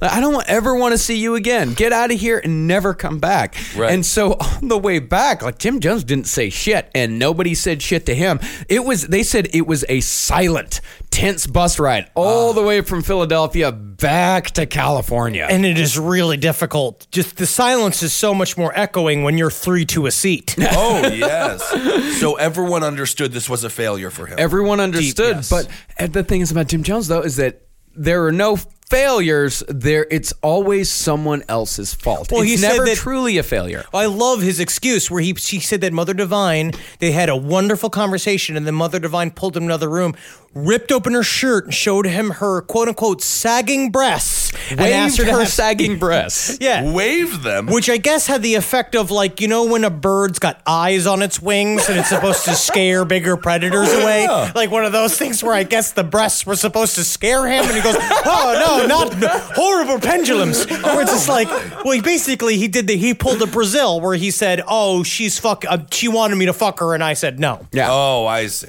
That's what kind of got me about it, because it was actually, he pulled the opposite of Brazil, because in Brazil, he said... Oh, yeah, got asked to fuck, Yeah. and he's... Yeah, in Brazil, he said, she wanted to fuck me, so I did it for the greater good, for the orphanage. So she would give $5,000 to the orphanage. And... really, arguably, this would be for even more of a greater good because this is the cause. This is the whole cause. And if they can add why would he fuck her? another 1,000 people to the congregation, like that's a huge deal for the cause. But for some reason, this was not good enough for Jim Jones. Well, we're going to see this play out later on, too. He started talking about shit like this where he's just like, I only put out for the prime talent. Where it's like he's very much so, like you're going to see his taste escalate in women, and then in men it stays exactly the same. Okay. Yeah. But these failures, in a relative sense, were pretty small, and People's Temple was still growing. And with this growth came a greater need for control. And that control came in the form of the Planning Commission. Now, I see this as a direct result of these failures. Mm-hmm. I think what he realized is that when he went out, because he became so confident of what he was doing in Ukiah, and that he thought that he would just go out and fucking crush everywhere else. And when it didn't, he realized, I gotta fucking take this out on my people a little bit more. So he invented this thing called the Planning Commission, which was like his solid inner core group that would not then be the most innermost. It would be the second innermost, but he needed them to be his open mic night. I see. It's what the mom did in, what was that? The Grinch Who Stole Christmas. What are you talking about? I haven't seen this stupid fucking movie. I don't want to talk about it. It's not a good film. It is a good film. I mean, I've watched a couple of minutes on TBS during Christmas when I was bored at my parents' house, but it was obviously a bad movie. It's not good. The Who's are physically deformed. The mother Who is on the Planning Commission. Can I actually ask this? Do the Who's believe in Christ? They might. Is that they why believe they in like Christmas? Yeah, it's just Christmas, but they like the presents. But do they not believe in the theoretical beginnings of Christmas? They didn't get into that. They might like Jim Jones, as far as we know. I think it's kind of like Wookiee Life Day. What's Wookiee Life Day? It's from the Star Wars Holiday Special. Oh, it's what the Wookiees celebrate. Because if you watch it, there is a long 10-minute segment of the Wookiees having a Christmas-like thing called Wookiee Life Day with no subtitles. It's just 10 minutes of Wookiees growling at each other. I also realized I realized we were watching Star Wars, I can't do a Wookiee noise. It's tough to do. Ben, try it. Not good at it. Well, this Planning Commission, there was an illusion of collaboration. Jim Jones said, all right, we're forming this thing. We're all going to work together. This is how we're going to take People's Temple to the next level. And all you people who are my most trusted, my most special, are going to be a part of it. And we're all going to do this together. In reality, it was completely in Jim Jones's control. Well, it became known as the PC. And what do we know about cults? Once acronyms get started, there's going to be problems. Yeah. Right. Once the acronyms start, it's bad. And he used sort of this was his testing ground. Yeah. He would see what he could get away with the planning commissions. And they would meet late at night after all of the meetings. There would be an afternoon session again, 4 or 5 hours long. There would be a night session. It would be 4 hours long. Then they would have another meeting with just the PC where he would start his more experimental ideas to kind of see how people respond, and then see how basically in a cult structure, you really have to kind of incept them. You have to make them think that they are collaborating and adding something to the group when in fact they're not, so that they themselves, like the second layer of the cult, will then go teach the outer layer of the cult to believe in the teaching straight from the head. So you basically, the only way you get the fringe people from saying check please is they see the inner group people saying, no, it's a good idea. So they then see people reverberating the idea back and forth. So then it begins to make sense. Little circle of trust there. Yeah, because People's Temple is getting up into the thousands as far as membership goes. I think by 73, they had about like 3,000. And I think by the end, it was like 7,000. Wow. Like there were only a small fraction of People's Temple members actually went to Guyana. Okay. Yeah. And I think Jim Jones, it was definitely a way for him to put his ideas out there and have it go outside, but it was also a toy for Jim Jones. Yeah. It was like this guy, Jim Jones, played with the people in the planning commission the way like a serial killer plays with a dead body. Just seeing what he's going to get away, just seeing what he can do just for his own pleasure. I mean, the thing did serve administrative purposes, but it seems like the way most writers tell it, the PC was used as more of a platform for abuse and humiliation, all under the guise of being a place where people could accomplish great things. Interesting. And tried to make them little human zombies like Jeffrey Dahmer did. Yeah, I mean, shit like that, yeah. And, of course, most of the humiliation had to do with the thing it's easier to use to humiliate someone is sex. And one of the main purposes of the PC was so Jones could bring women he wanted to have sex with into his confidence. The PC was at its largest about 100 members out of the thousands that People's Temple ended up having, and it was only out of the PC that Jones would pluck his sexual conquests. And it wasn't quite in the poison way of handing black roses to the talent in the front row to come in, but it was kind of like that, where they would go... The cultist bachelor? Yeah, where they would bring people... This was his way of bringing them closer, and again, and every single time... Well, we would see if he had a smart ass ask a lot of questions, he'd put him on the PC. If he had a woman that he wanted to have sex with, he'd put her on the PC. So was it a punishment or half and half? Reward? We're going to learn that they are exactly the same. Yeah. Oh. Yeah, I mean, and I think that's one of the brilliant things about Jim Jones, and also what a lot of cults do, is they blur the line between punishment and reward. Oh, Robin Thicke. A bunch of people bragging about how little sleep they got. Yeah, right? That's the first one. It was like once you start, and that just shows again the subtle build and the way people can be really flipped is once you control their whole behavior. It's because it gets to a point they view pain as pleasure, and then once that starts happening, they believe they deserve it, and they believe that it's the will of God, and that they're supposed to be like this. And then Jim Jones uses that to his own advantage. Yeah, and taking the sex thing even further.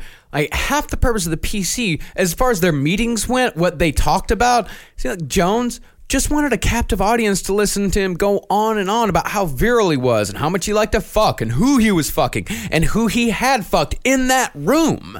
Like, he would actually make people write statements describing their personal sexual experiences that would be read aloud to the entire PC. And he'd make them do it like in the middle of the meeting. He was like, hey, why don't we fucked, right? Yeah, we fucked. Write about it. Write a statement, and then we're going to read it. Wasn't there a statement I read one of them as being like, I had a great time. It was just like signed Nancy. My only lover has been Jay. Huh. And that doesn't say a lot, though. No. Because honestly, that's technically not even good or bad. That's just a fact. Yeah. Right. Now, the other half of these planning commission talks is much more sinister. The PC. That was the good part? That was the good part. That was the fun part. Yes, you have to give. Dang. Basically, you give up to 10 bed springs for his level of fuckingness, where you just say like a 7 out of 10 loved it, could have used a little bit more feet sucking. 2 out of 10, I am a man and I did not enjoy this, and he tears those up. He's like, I only take 6 out of 10s. The PC was also in charge of discipline. And that's disciplining the entire congregation. Now, most of the time, the discipline was just counseling. And that's by Jonestown survivor Tim Carter's own admission. Like, Tim Carter is, I mentioned him earlier, this guy is the biggest he's the biggest Jonestown critic. He's the biggest People's Temple critic. He's the one that we know so much about People's Temple, the inner workings of it, because of Tim Carter. And Tim Carter said, 80% of the time, it wasn't really that bad. Yeah, because it worked, because the counseling just worked. They would talk people out, and they had counseling programs with real counselors that ended up being parts of the People's Temple that they would do. But then the problem is that once you got past like level 3 of counseling and you were still not doing shit, that's when the verbal public humiliation would start. Mm-hmm. Yeah, and they called that catharsis. That entailed them bringing people up to the front of the church, and they'd scream and yell at them and tell them what a big piece of shit they were. And then at the end, Jim Jones would go over and he'd give him a big hug, say it's for your own good. And that was punishing with one hand, comforting with the other hand. Shows them not only do I administer punishment, but I care for you so much. I'm going to make you feel better afterwards. Mm-hmm. It's the abuse cycle. It's being in an abusive relationship where you're the source of all stimulus. Yeah. Mm. And then there were the spankings. Uh-oh. Started off as just a lick or two from the belt, which sounds relatively tame as far as cult punishments go, especially when we compare it to some of the fucking Om Shinrikyo stuff. Right. But this wasn't done in private. Usually this was done in front of a congregation of like 1,000 members. These are the locked door meetings. But still, there's like 1,000 people there. Yeah. And then they do it 100 people at a time, all waiting in line to be spanked. They've been doing this in Congress a lot. I find like this this is like a senator-like activity, I feel. Yeah, that's why they call it the majority whip. Whoa! Capitol steps. Here comes your new member. There it is. Real Henny Youngman. And then the belt escalated to a paddle, which Jim Jones not so originally called the Board of Education. Oh man, it's so fucking like the wall, dude. Oh, every principal calls his paddle the Board of Education. Why do principals still have paddles? I don't think they should. I guess probably not. I mean, up until I graduated in 2001, the principal had a paddle, the superintendent had a paddle, some of the teachers had like personal paddles. Did you have to wear those clay masks and pretend to fall into a sausage grinder? No, but you got to sign the paddle after he spanked you. Oh, after he gave you a few licks. Stop with the licks. Good. The whole world is run by the negative or the mean people from Animal House. Negative people. And then the number of licks escalated. It started with like 1, 2, 3, but then it got up to 25. Whoa. And then it got up to 50. And then it got up to 100. That's too many. All in front of the congregation. Sometimes with such force that these people required medical attention for their butts. Well, excuse me, I'm a doctor for butts. I can let me look at them. I'm not really a doctor. I probably should have said that before I started looking at your butt. But the one thing I will say is you got 2 cheeks, you got 1 hole. Looking good. Doing good. Dr. Butts. And then there were the boxing matches. The offender... Awesome. Yeah. Honestly, this is not awesome. I mean, it's fucked up. But I understand. I do understand Henry's immediate reaction to awesome. But then I do understand your rebuttal being like, this is not awesome. Forced boxing is not good. No, the offender in question, usually just guilty of being bourgeois, would be forced into a public boxing match against a member he or she had no chance of beating. Damn. And people are watching that shit too. Yeah. They're screaming. They're cheering. The congregation is fucking loving it. It must be so, especially at this point, because originally they were just singing and dancing in a normal church. Remember again, 2 years ago, they were just in a church singing and dancing. Now you're at a point where you're like, get him, Mrs. Henderson! Kick him in the fucking nuts! Kick him in the fucking nuts! Yeah. You got Mr. Muggs just being forced to box a little old lady being man. I don't want to kill you, but I will. Look at what I did to Raquel Welch. Oh. At some point, the boxing ring is being built, huh? Yeah. Built up there. And even if the offender won... Sometimes they'd have to fight opponent after opponent until Jones figured they'd had enough. I mean, they'd have to pretty much fight until they lost. Wow. And sometimes he even made them do it naked. And then sometimes they'd even put like a young kid against an old lady. Who won?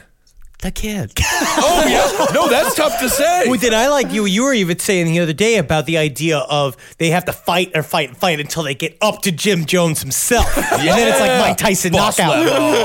Yes, know what to do. Did Jim Jones ever fight himself? No. I assume not, right? Of course not. You can't knock his sunglasses off. He just killed them with the power of his gaze. And some of these punishments, they weren't even that original as like boxing match. Because honestly, the boxing matches, that's kind of an original punishment. I mean, that took some imagination. I would love to see the figured up in like, because honestly, they were just sitting there and a bunch of people fighting. Then Jim Jones is like, fight each other. What?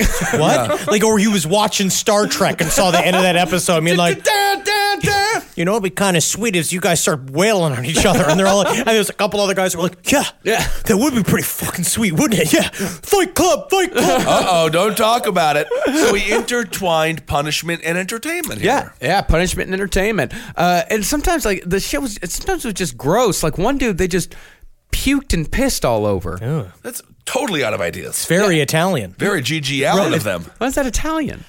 It's Roman. You know what I mean? It's technically Roman, but I say Italian at the same time because I think they were doing that shit in the Bunga Bunga rooms. Oh, Berlusconi. Yeah, but some of the punishments were straight up punishment and participation. He even started using the live performances as a platform for discipline. But instead of using trusted plants like they had back in the old days, being raised from the dead was now a punishment.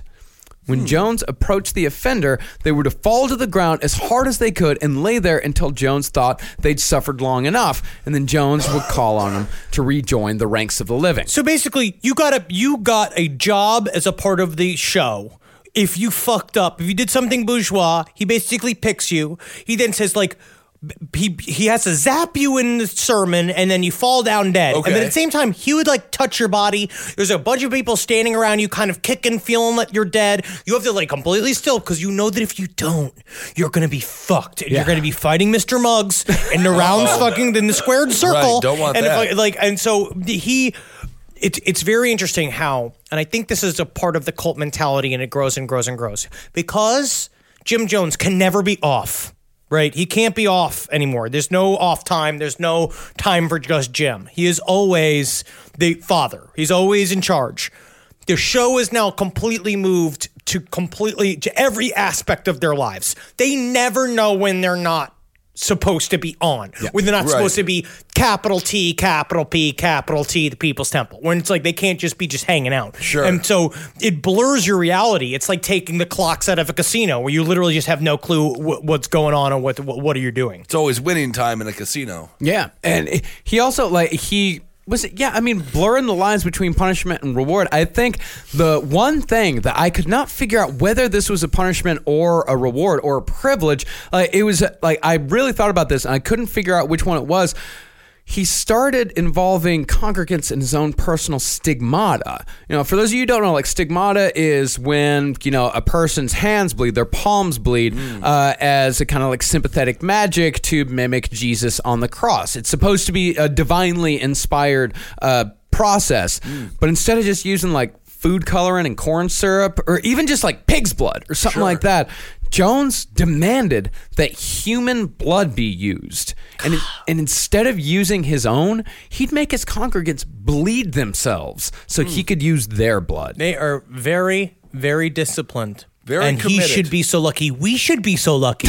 Yeah. Well, just use pig's blood. There's no reason. No. What to if someone use tests human it? blood? What if Who's someone testing it? The testers who come testing. No, he never allowed anybody to test anything because he went back to Indianapolis once, and he did the cancer trick, and the Indianapolis Star told us, like, hey, listen, we'd love to test, like, we'd love to believe this is real. You're a hometown boy.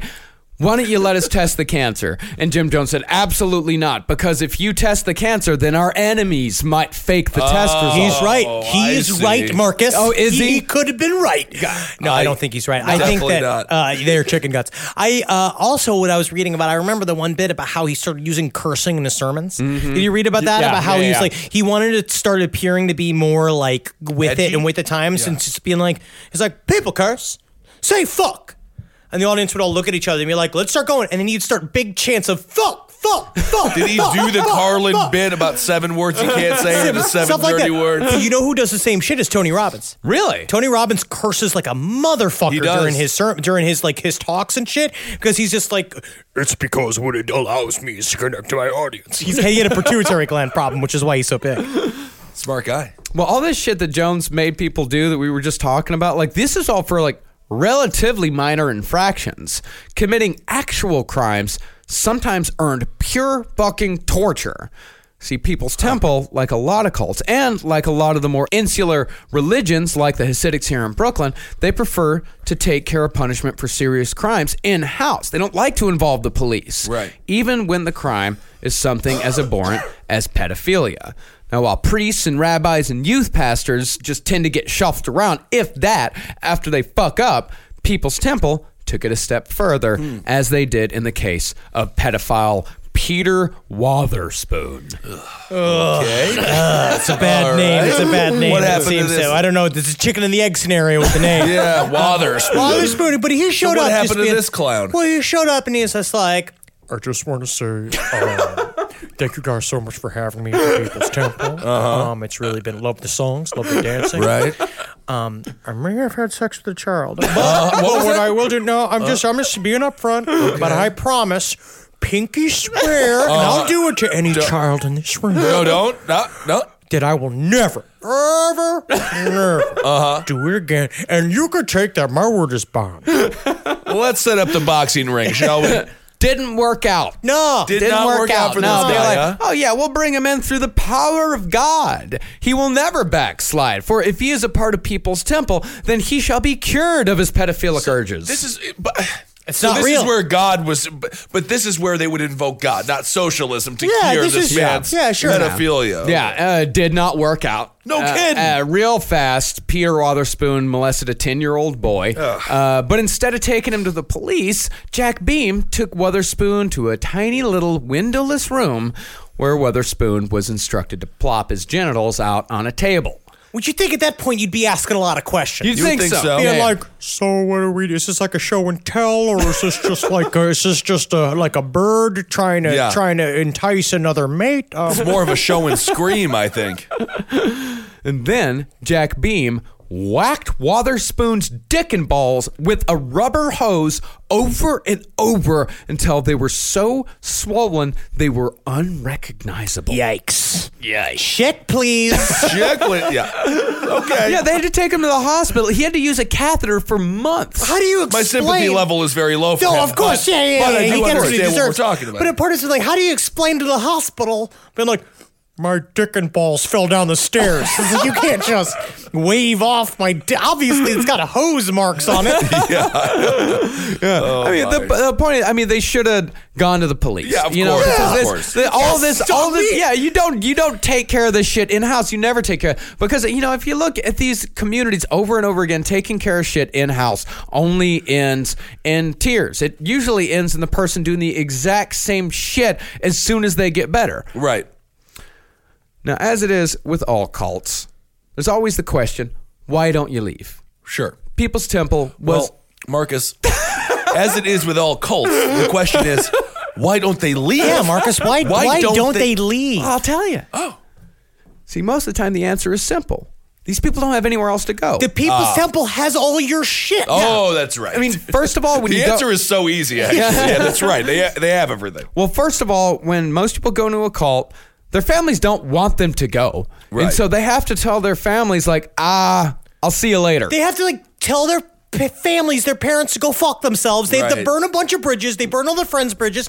And then, here's all my money. I'm going to sign the lease over to my house to you. Like, all of this shit's insane. Yeah, or the people that join don't have any family to tell fuck off. They don't have any property to give. So when they come into People's Temple gives them everything. And if they leave, then they have nothing again. And a lot of these people that were given jobs through People's Temple, they got that job there because their boss is a People's Temple member. So if they leave People's Temple, they lose their job. And a lot of these people had families. Right. And they've given all their shit over to People's Temple. They're tithing 25% of their paychecks. But you remember this, is that what they started doing again, the old story of turning the temperature up on the frog in the water, is that the tithing started at like 10% and moved up to 25%. But then he started making you write the amount of money you actually make on a piece of paper. And then he would slowly uptick to squeeze what he can out of you. Slowly but surely, you're giving 90% of your paycheck. And then that stuff is money that you got from them in the first place. So essentially, you're working for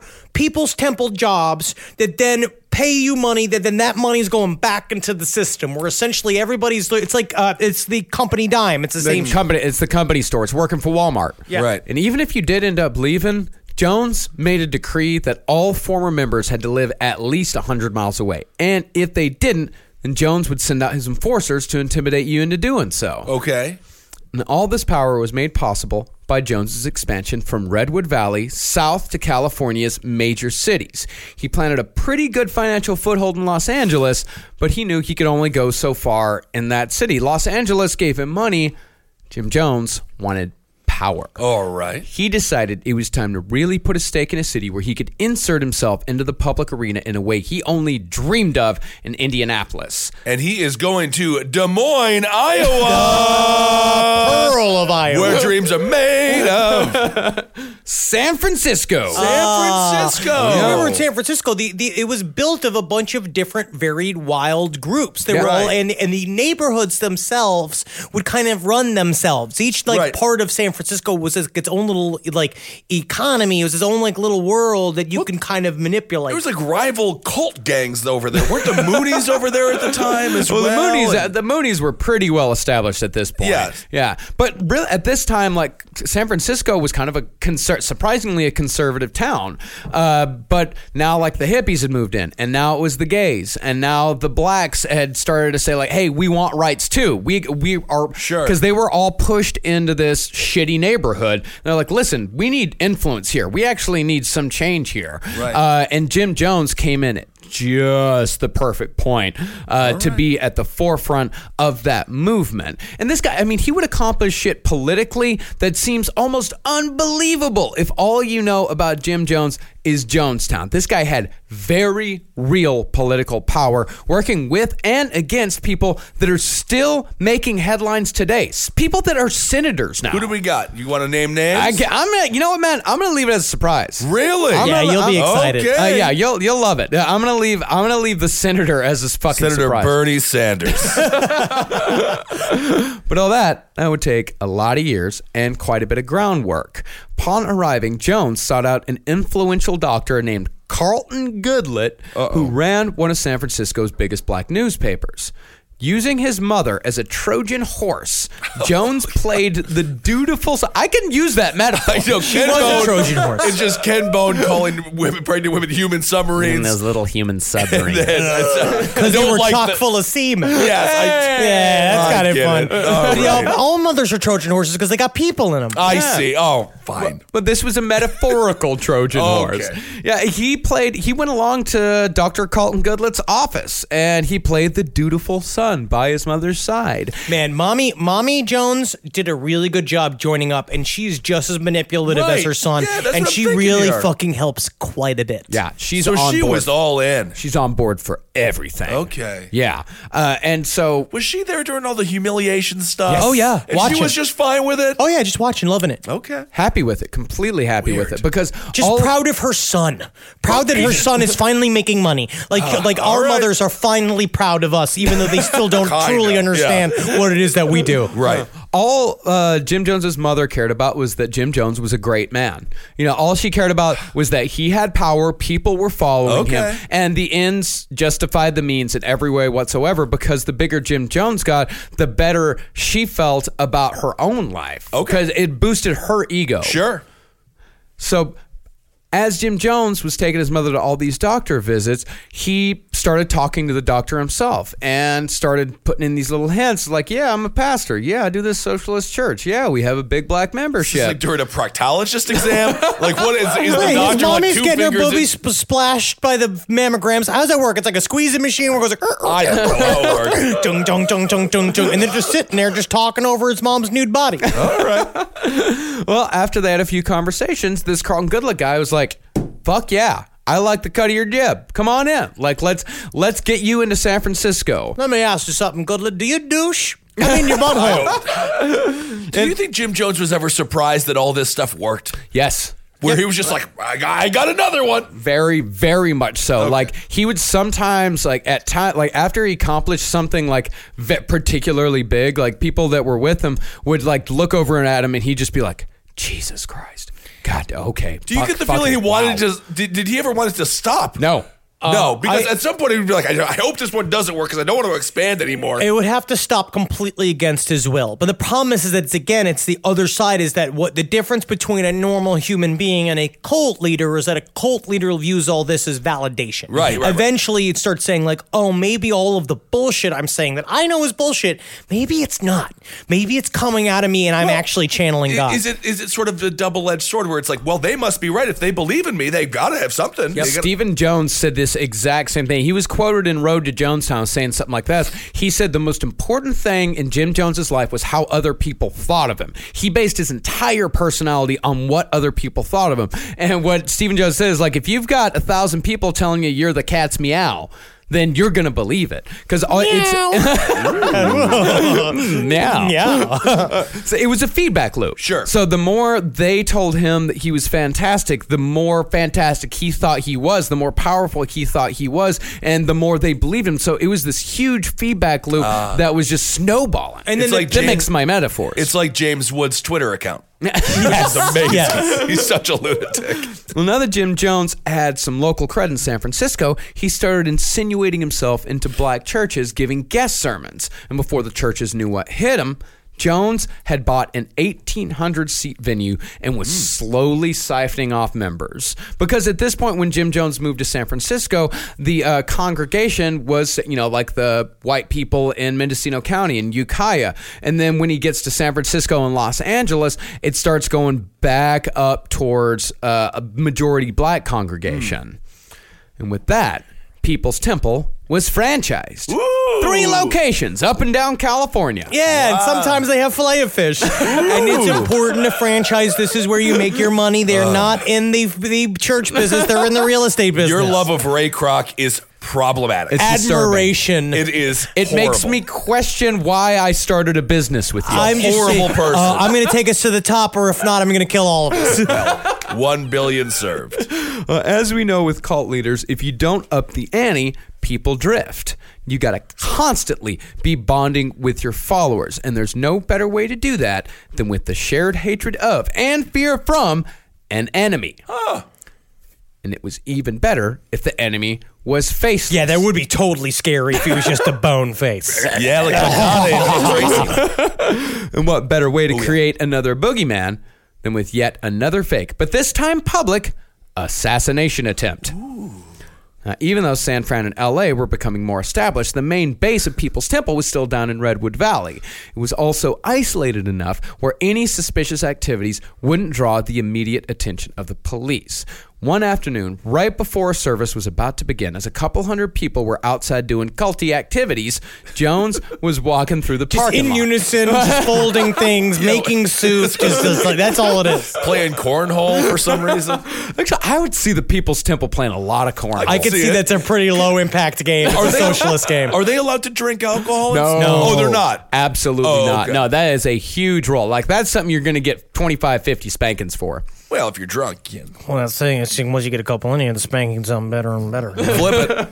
Well, they're having like kind of a little fest. The band's playing. Everything's going great for People's Temple. They're at a very happy moment. They're at a perfect moment to be broken. They're simmering. Yeah, you want people to be happy when the bad shit happens. Sure. Because when the people are happy and the bad shit happens, it really fucks with them. Sure. So Jones is walking across the parking lot. Shot rings out. Jones clutches his chest, and suddenly blood is all over his shirt. And so Marceline and Jack Beam, like, they go up and they grab Jim Jones and they kind of prop him up. And the dog, Steven's dog, goes running off in the direction of the shot. But Jim Jones points everyone in a different direction, saying they went that way, go that way. Don't did a follow Looney the dog. Tunes. Yeah, they went that way. And so the people went and ran in that direction, and Jim Jones was carried inside. About 30 minutes goes by. Everyone's wailing outside. They're thinking he's going to die. They're thinking he's dead. They're thinking he's already dead. Okay. They're wailing. They're thinking everything's over. And then, miraculously, Jim Jones walks out of the front door totally and completely fine. Ooh. Yep, like James Brown with the cape. When he falls down, he seems like he's all sick, and then he sits up, he starts dancing. Also a Ronald Reagan little technique there. Survive the gunshot wound. Yeah, Jack Beam comes out, Marceline comes out, a nurse comes out, and they all say he had a fatal wound. The nurse says the wound was deep enough for me to stick my finger down in. Well, that doesn't seem very safe. Yeah, why are you doing that? Don't hurt him like that. It's ridiculous. It's a 4-finger bullet wound right there. It is a Bill Clinton long gun wound. And Jim Jones said, "Fear not, my people, for I have healed myself." Oh. What I love is this whole thing too, is he's like, they were like, but I don't understand. The dog seemed to go after one group of people, but you pointed the other way, and he said, I did it on purpose to throw you off because I wanted to show mercy to the assassin. And they're all like, oh, okay. So shouldn't we have probably caught that guy to keep him from taking another shot? The problem is you're thinking about it, and what's the first rule? I got to tell you is you got to stop thinking about it. That's right. It also seems like you could segue this into a Flex Seal commercial. Wait a second. Flex Seal, is that the one where they saw the boat in half? Yeah. Yes, it is. Yes. It's an incredible commercial. Yeah. And to further drive the point home about this supposed miracle, the shirt Jones was wearing became a temporary relic for the church. They built this big glass display case because it was like a yellow shirt and it was splattered in blood. So and it looked super cool. He picked it on purpose. Yeah. Oh, yeah. Right. He's like, ooh, yellow. Yeah. That's really going to show the red. And then it kind of becomes an orange. And orange is a fun color. It's like fire. Yeah, they had to make it pop. So it's like a Shroud of Turin. Like but a Shroud of Turin. For Jim Jones. But then Jones started hearing a rumor that the Mendocino County Sheriff's Office had heard about an assassination attempt, that a man had been shot. Right, because there is still a real world out there, right? This is a tiny community, Yeah, it's too. like 15,000 people in this community. Word got out. Lord. And then when Jim Jones heard the rumor that the cops were going to come out and ask him a couple of questions, that shirt went into storage real fucking fast. Convenient. But the whole point of this thing was to show the people that their enemies were real, their enemies were everywhere, and that no place, not even their home base, was safe. Well, especially their home base. That's where he chose it. He chose it on purpose. Because also remember, he's been spending a long time on the road. He went to LA, he went to San Francisco. He's popping in and out and seeing people, but he doesn't have the same day-to-day effect at Ukiah that he used to. Mm-hmm. So now when he shows up, it's especially like father's home. Everyone's like really, really excited to see him, to get some one-on-one time with him. So it happening here in the heart was very symbolic and very smart of Jim Jones. Yeah. And that is when Jim Jones's private security team grew even larger and scarier. The men who surrounded Jones now wore uniforms. They had button-up shirts, ties, and berets. They were all trained with guns. They were usually armed, and they all looked mean as fuck. All right. And this had worked on two levels. Can we get Travis in a uniform? Can we get him a little beret and one a little employee? suit? You want to militarize him? We got two employees now. We got Travis and Mary. I think so you with want the to two of them, militarize Travis and Mary? I feel like it would help their confidence if we gave them uniforms and we gave them guns and badges, right?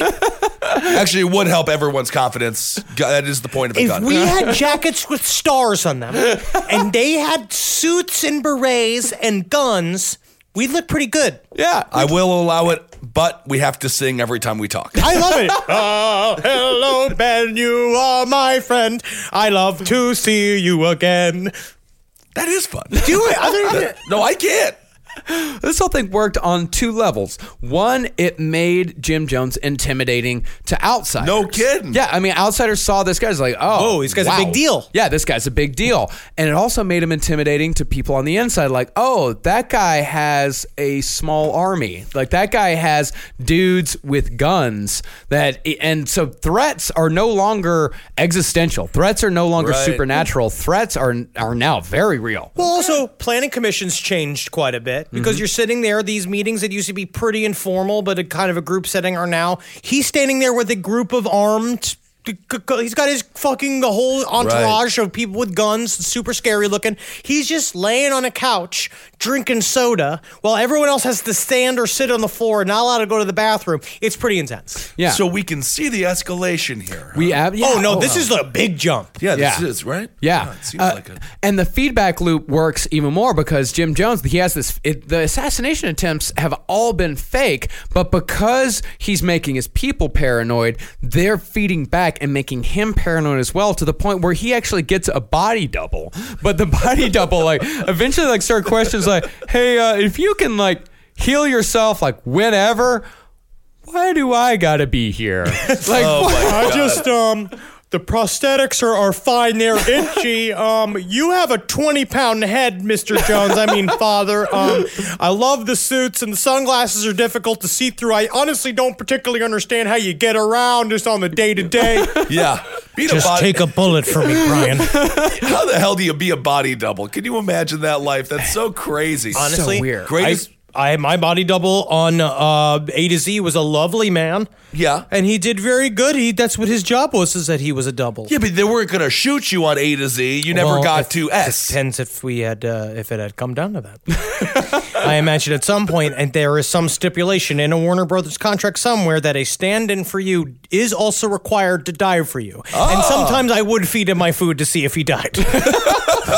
Greatest body double, the one in Veep. The one that Julia Louis-Dreyfus' daughter is married to. That's such a funny storyline. I love it. But still, after all this stuff, or possibly because of this stuff, people believed. Right. And word was getting around San Francisco that a new charismatic, raise the dead, heal the sick preacher had showed up in town and was rapidly gaining followers.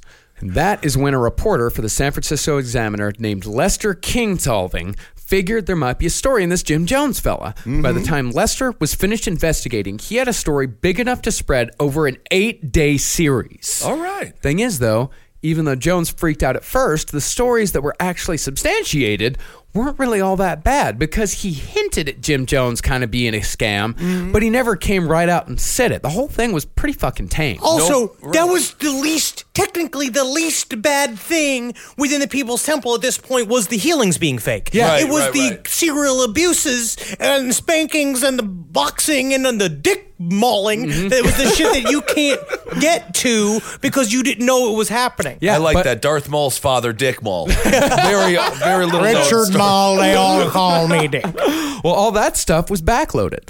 You know, they backloaded so all the bad shit. So he was going to release that stuff later on. It was all just the stupidest shit. You never do that. He buried the lead here, yeah. He buried the lead. All that shit was going to come out in the end. So it seemed like the first 4 days, like they didn't need to be an 8-day series. Like the first 4 days, like it was kind of tame stuff. But by day 4, Jim Jones had made quite a big stink, and he's got this Tim Stone on his side. You know, lawyer. Yeah, he's got the lawyer on his side. So the San Francisco Examiner, they decided on day 4, they're like, listen, we're not going to do 5, 6, 7, and 8, and that's where the harassment, the threats, the punishment, mostly from Whitey Firestone. That's where it all came from. That's where it all was, but it was all unsubstantiated. This is the saddest thing, too, is that Whitey Firestone was such bad luck all the time that he couldn't even get this article done. I mean, you put it in the article number 7, well, that's not good. I got my feet stuck in a chair. Honestly, I don't even know how I did it. I don't even know how I did it. It does seem difficult to do. A bird stole my sandwich this morning, and then I got locked inside of a refrigerator. I don't know how that happened. I thought they fixed that so you could get out of it, but well, I guess I'll just go back to working at the nuclear power plant. Bye, Whitey. So Whitey was the source here. Whitey was one of the sources. There were a few sources, but yeah, Whitey was one of them.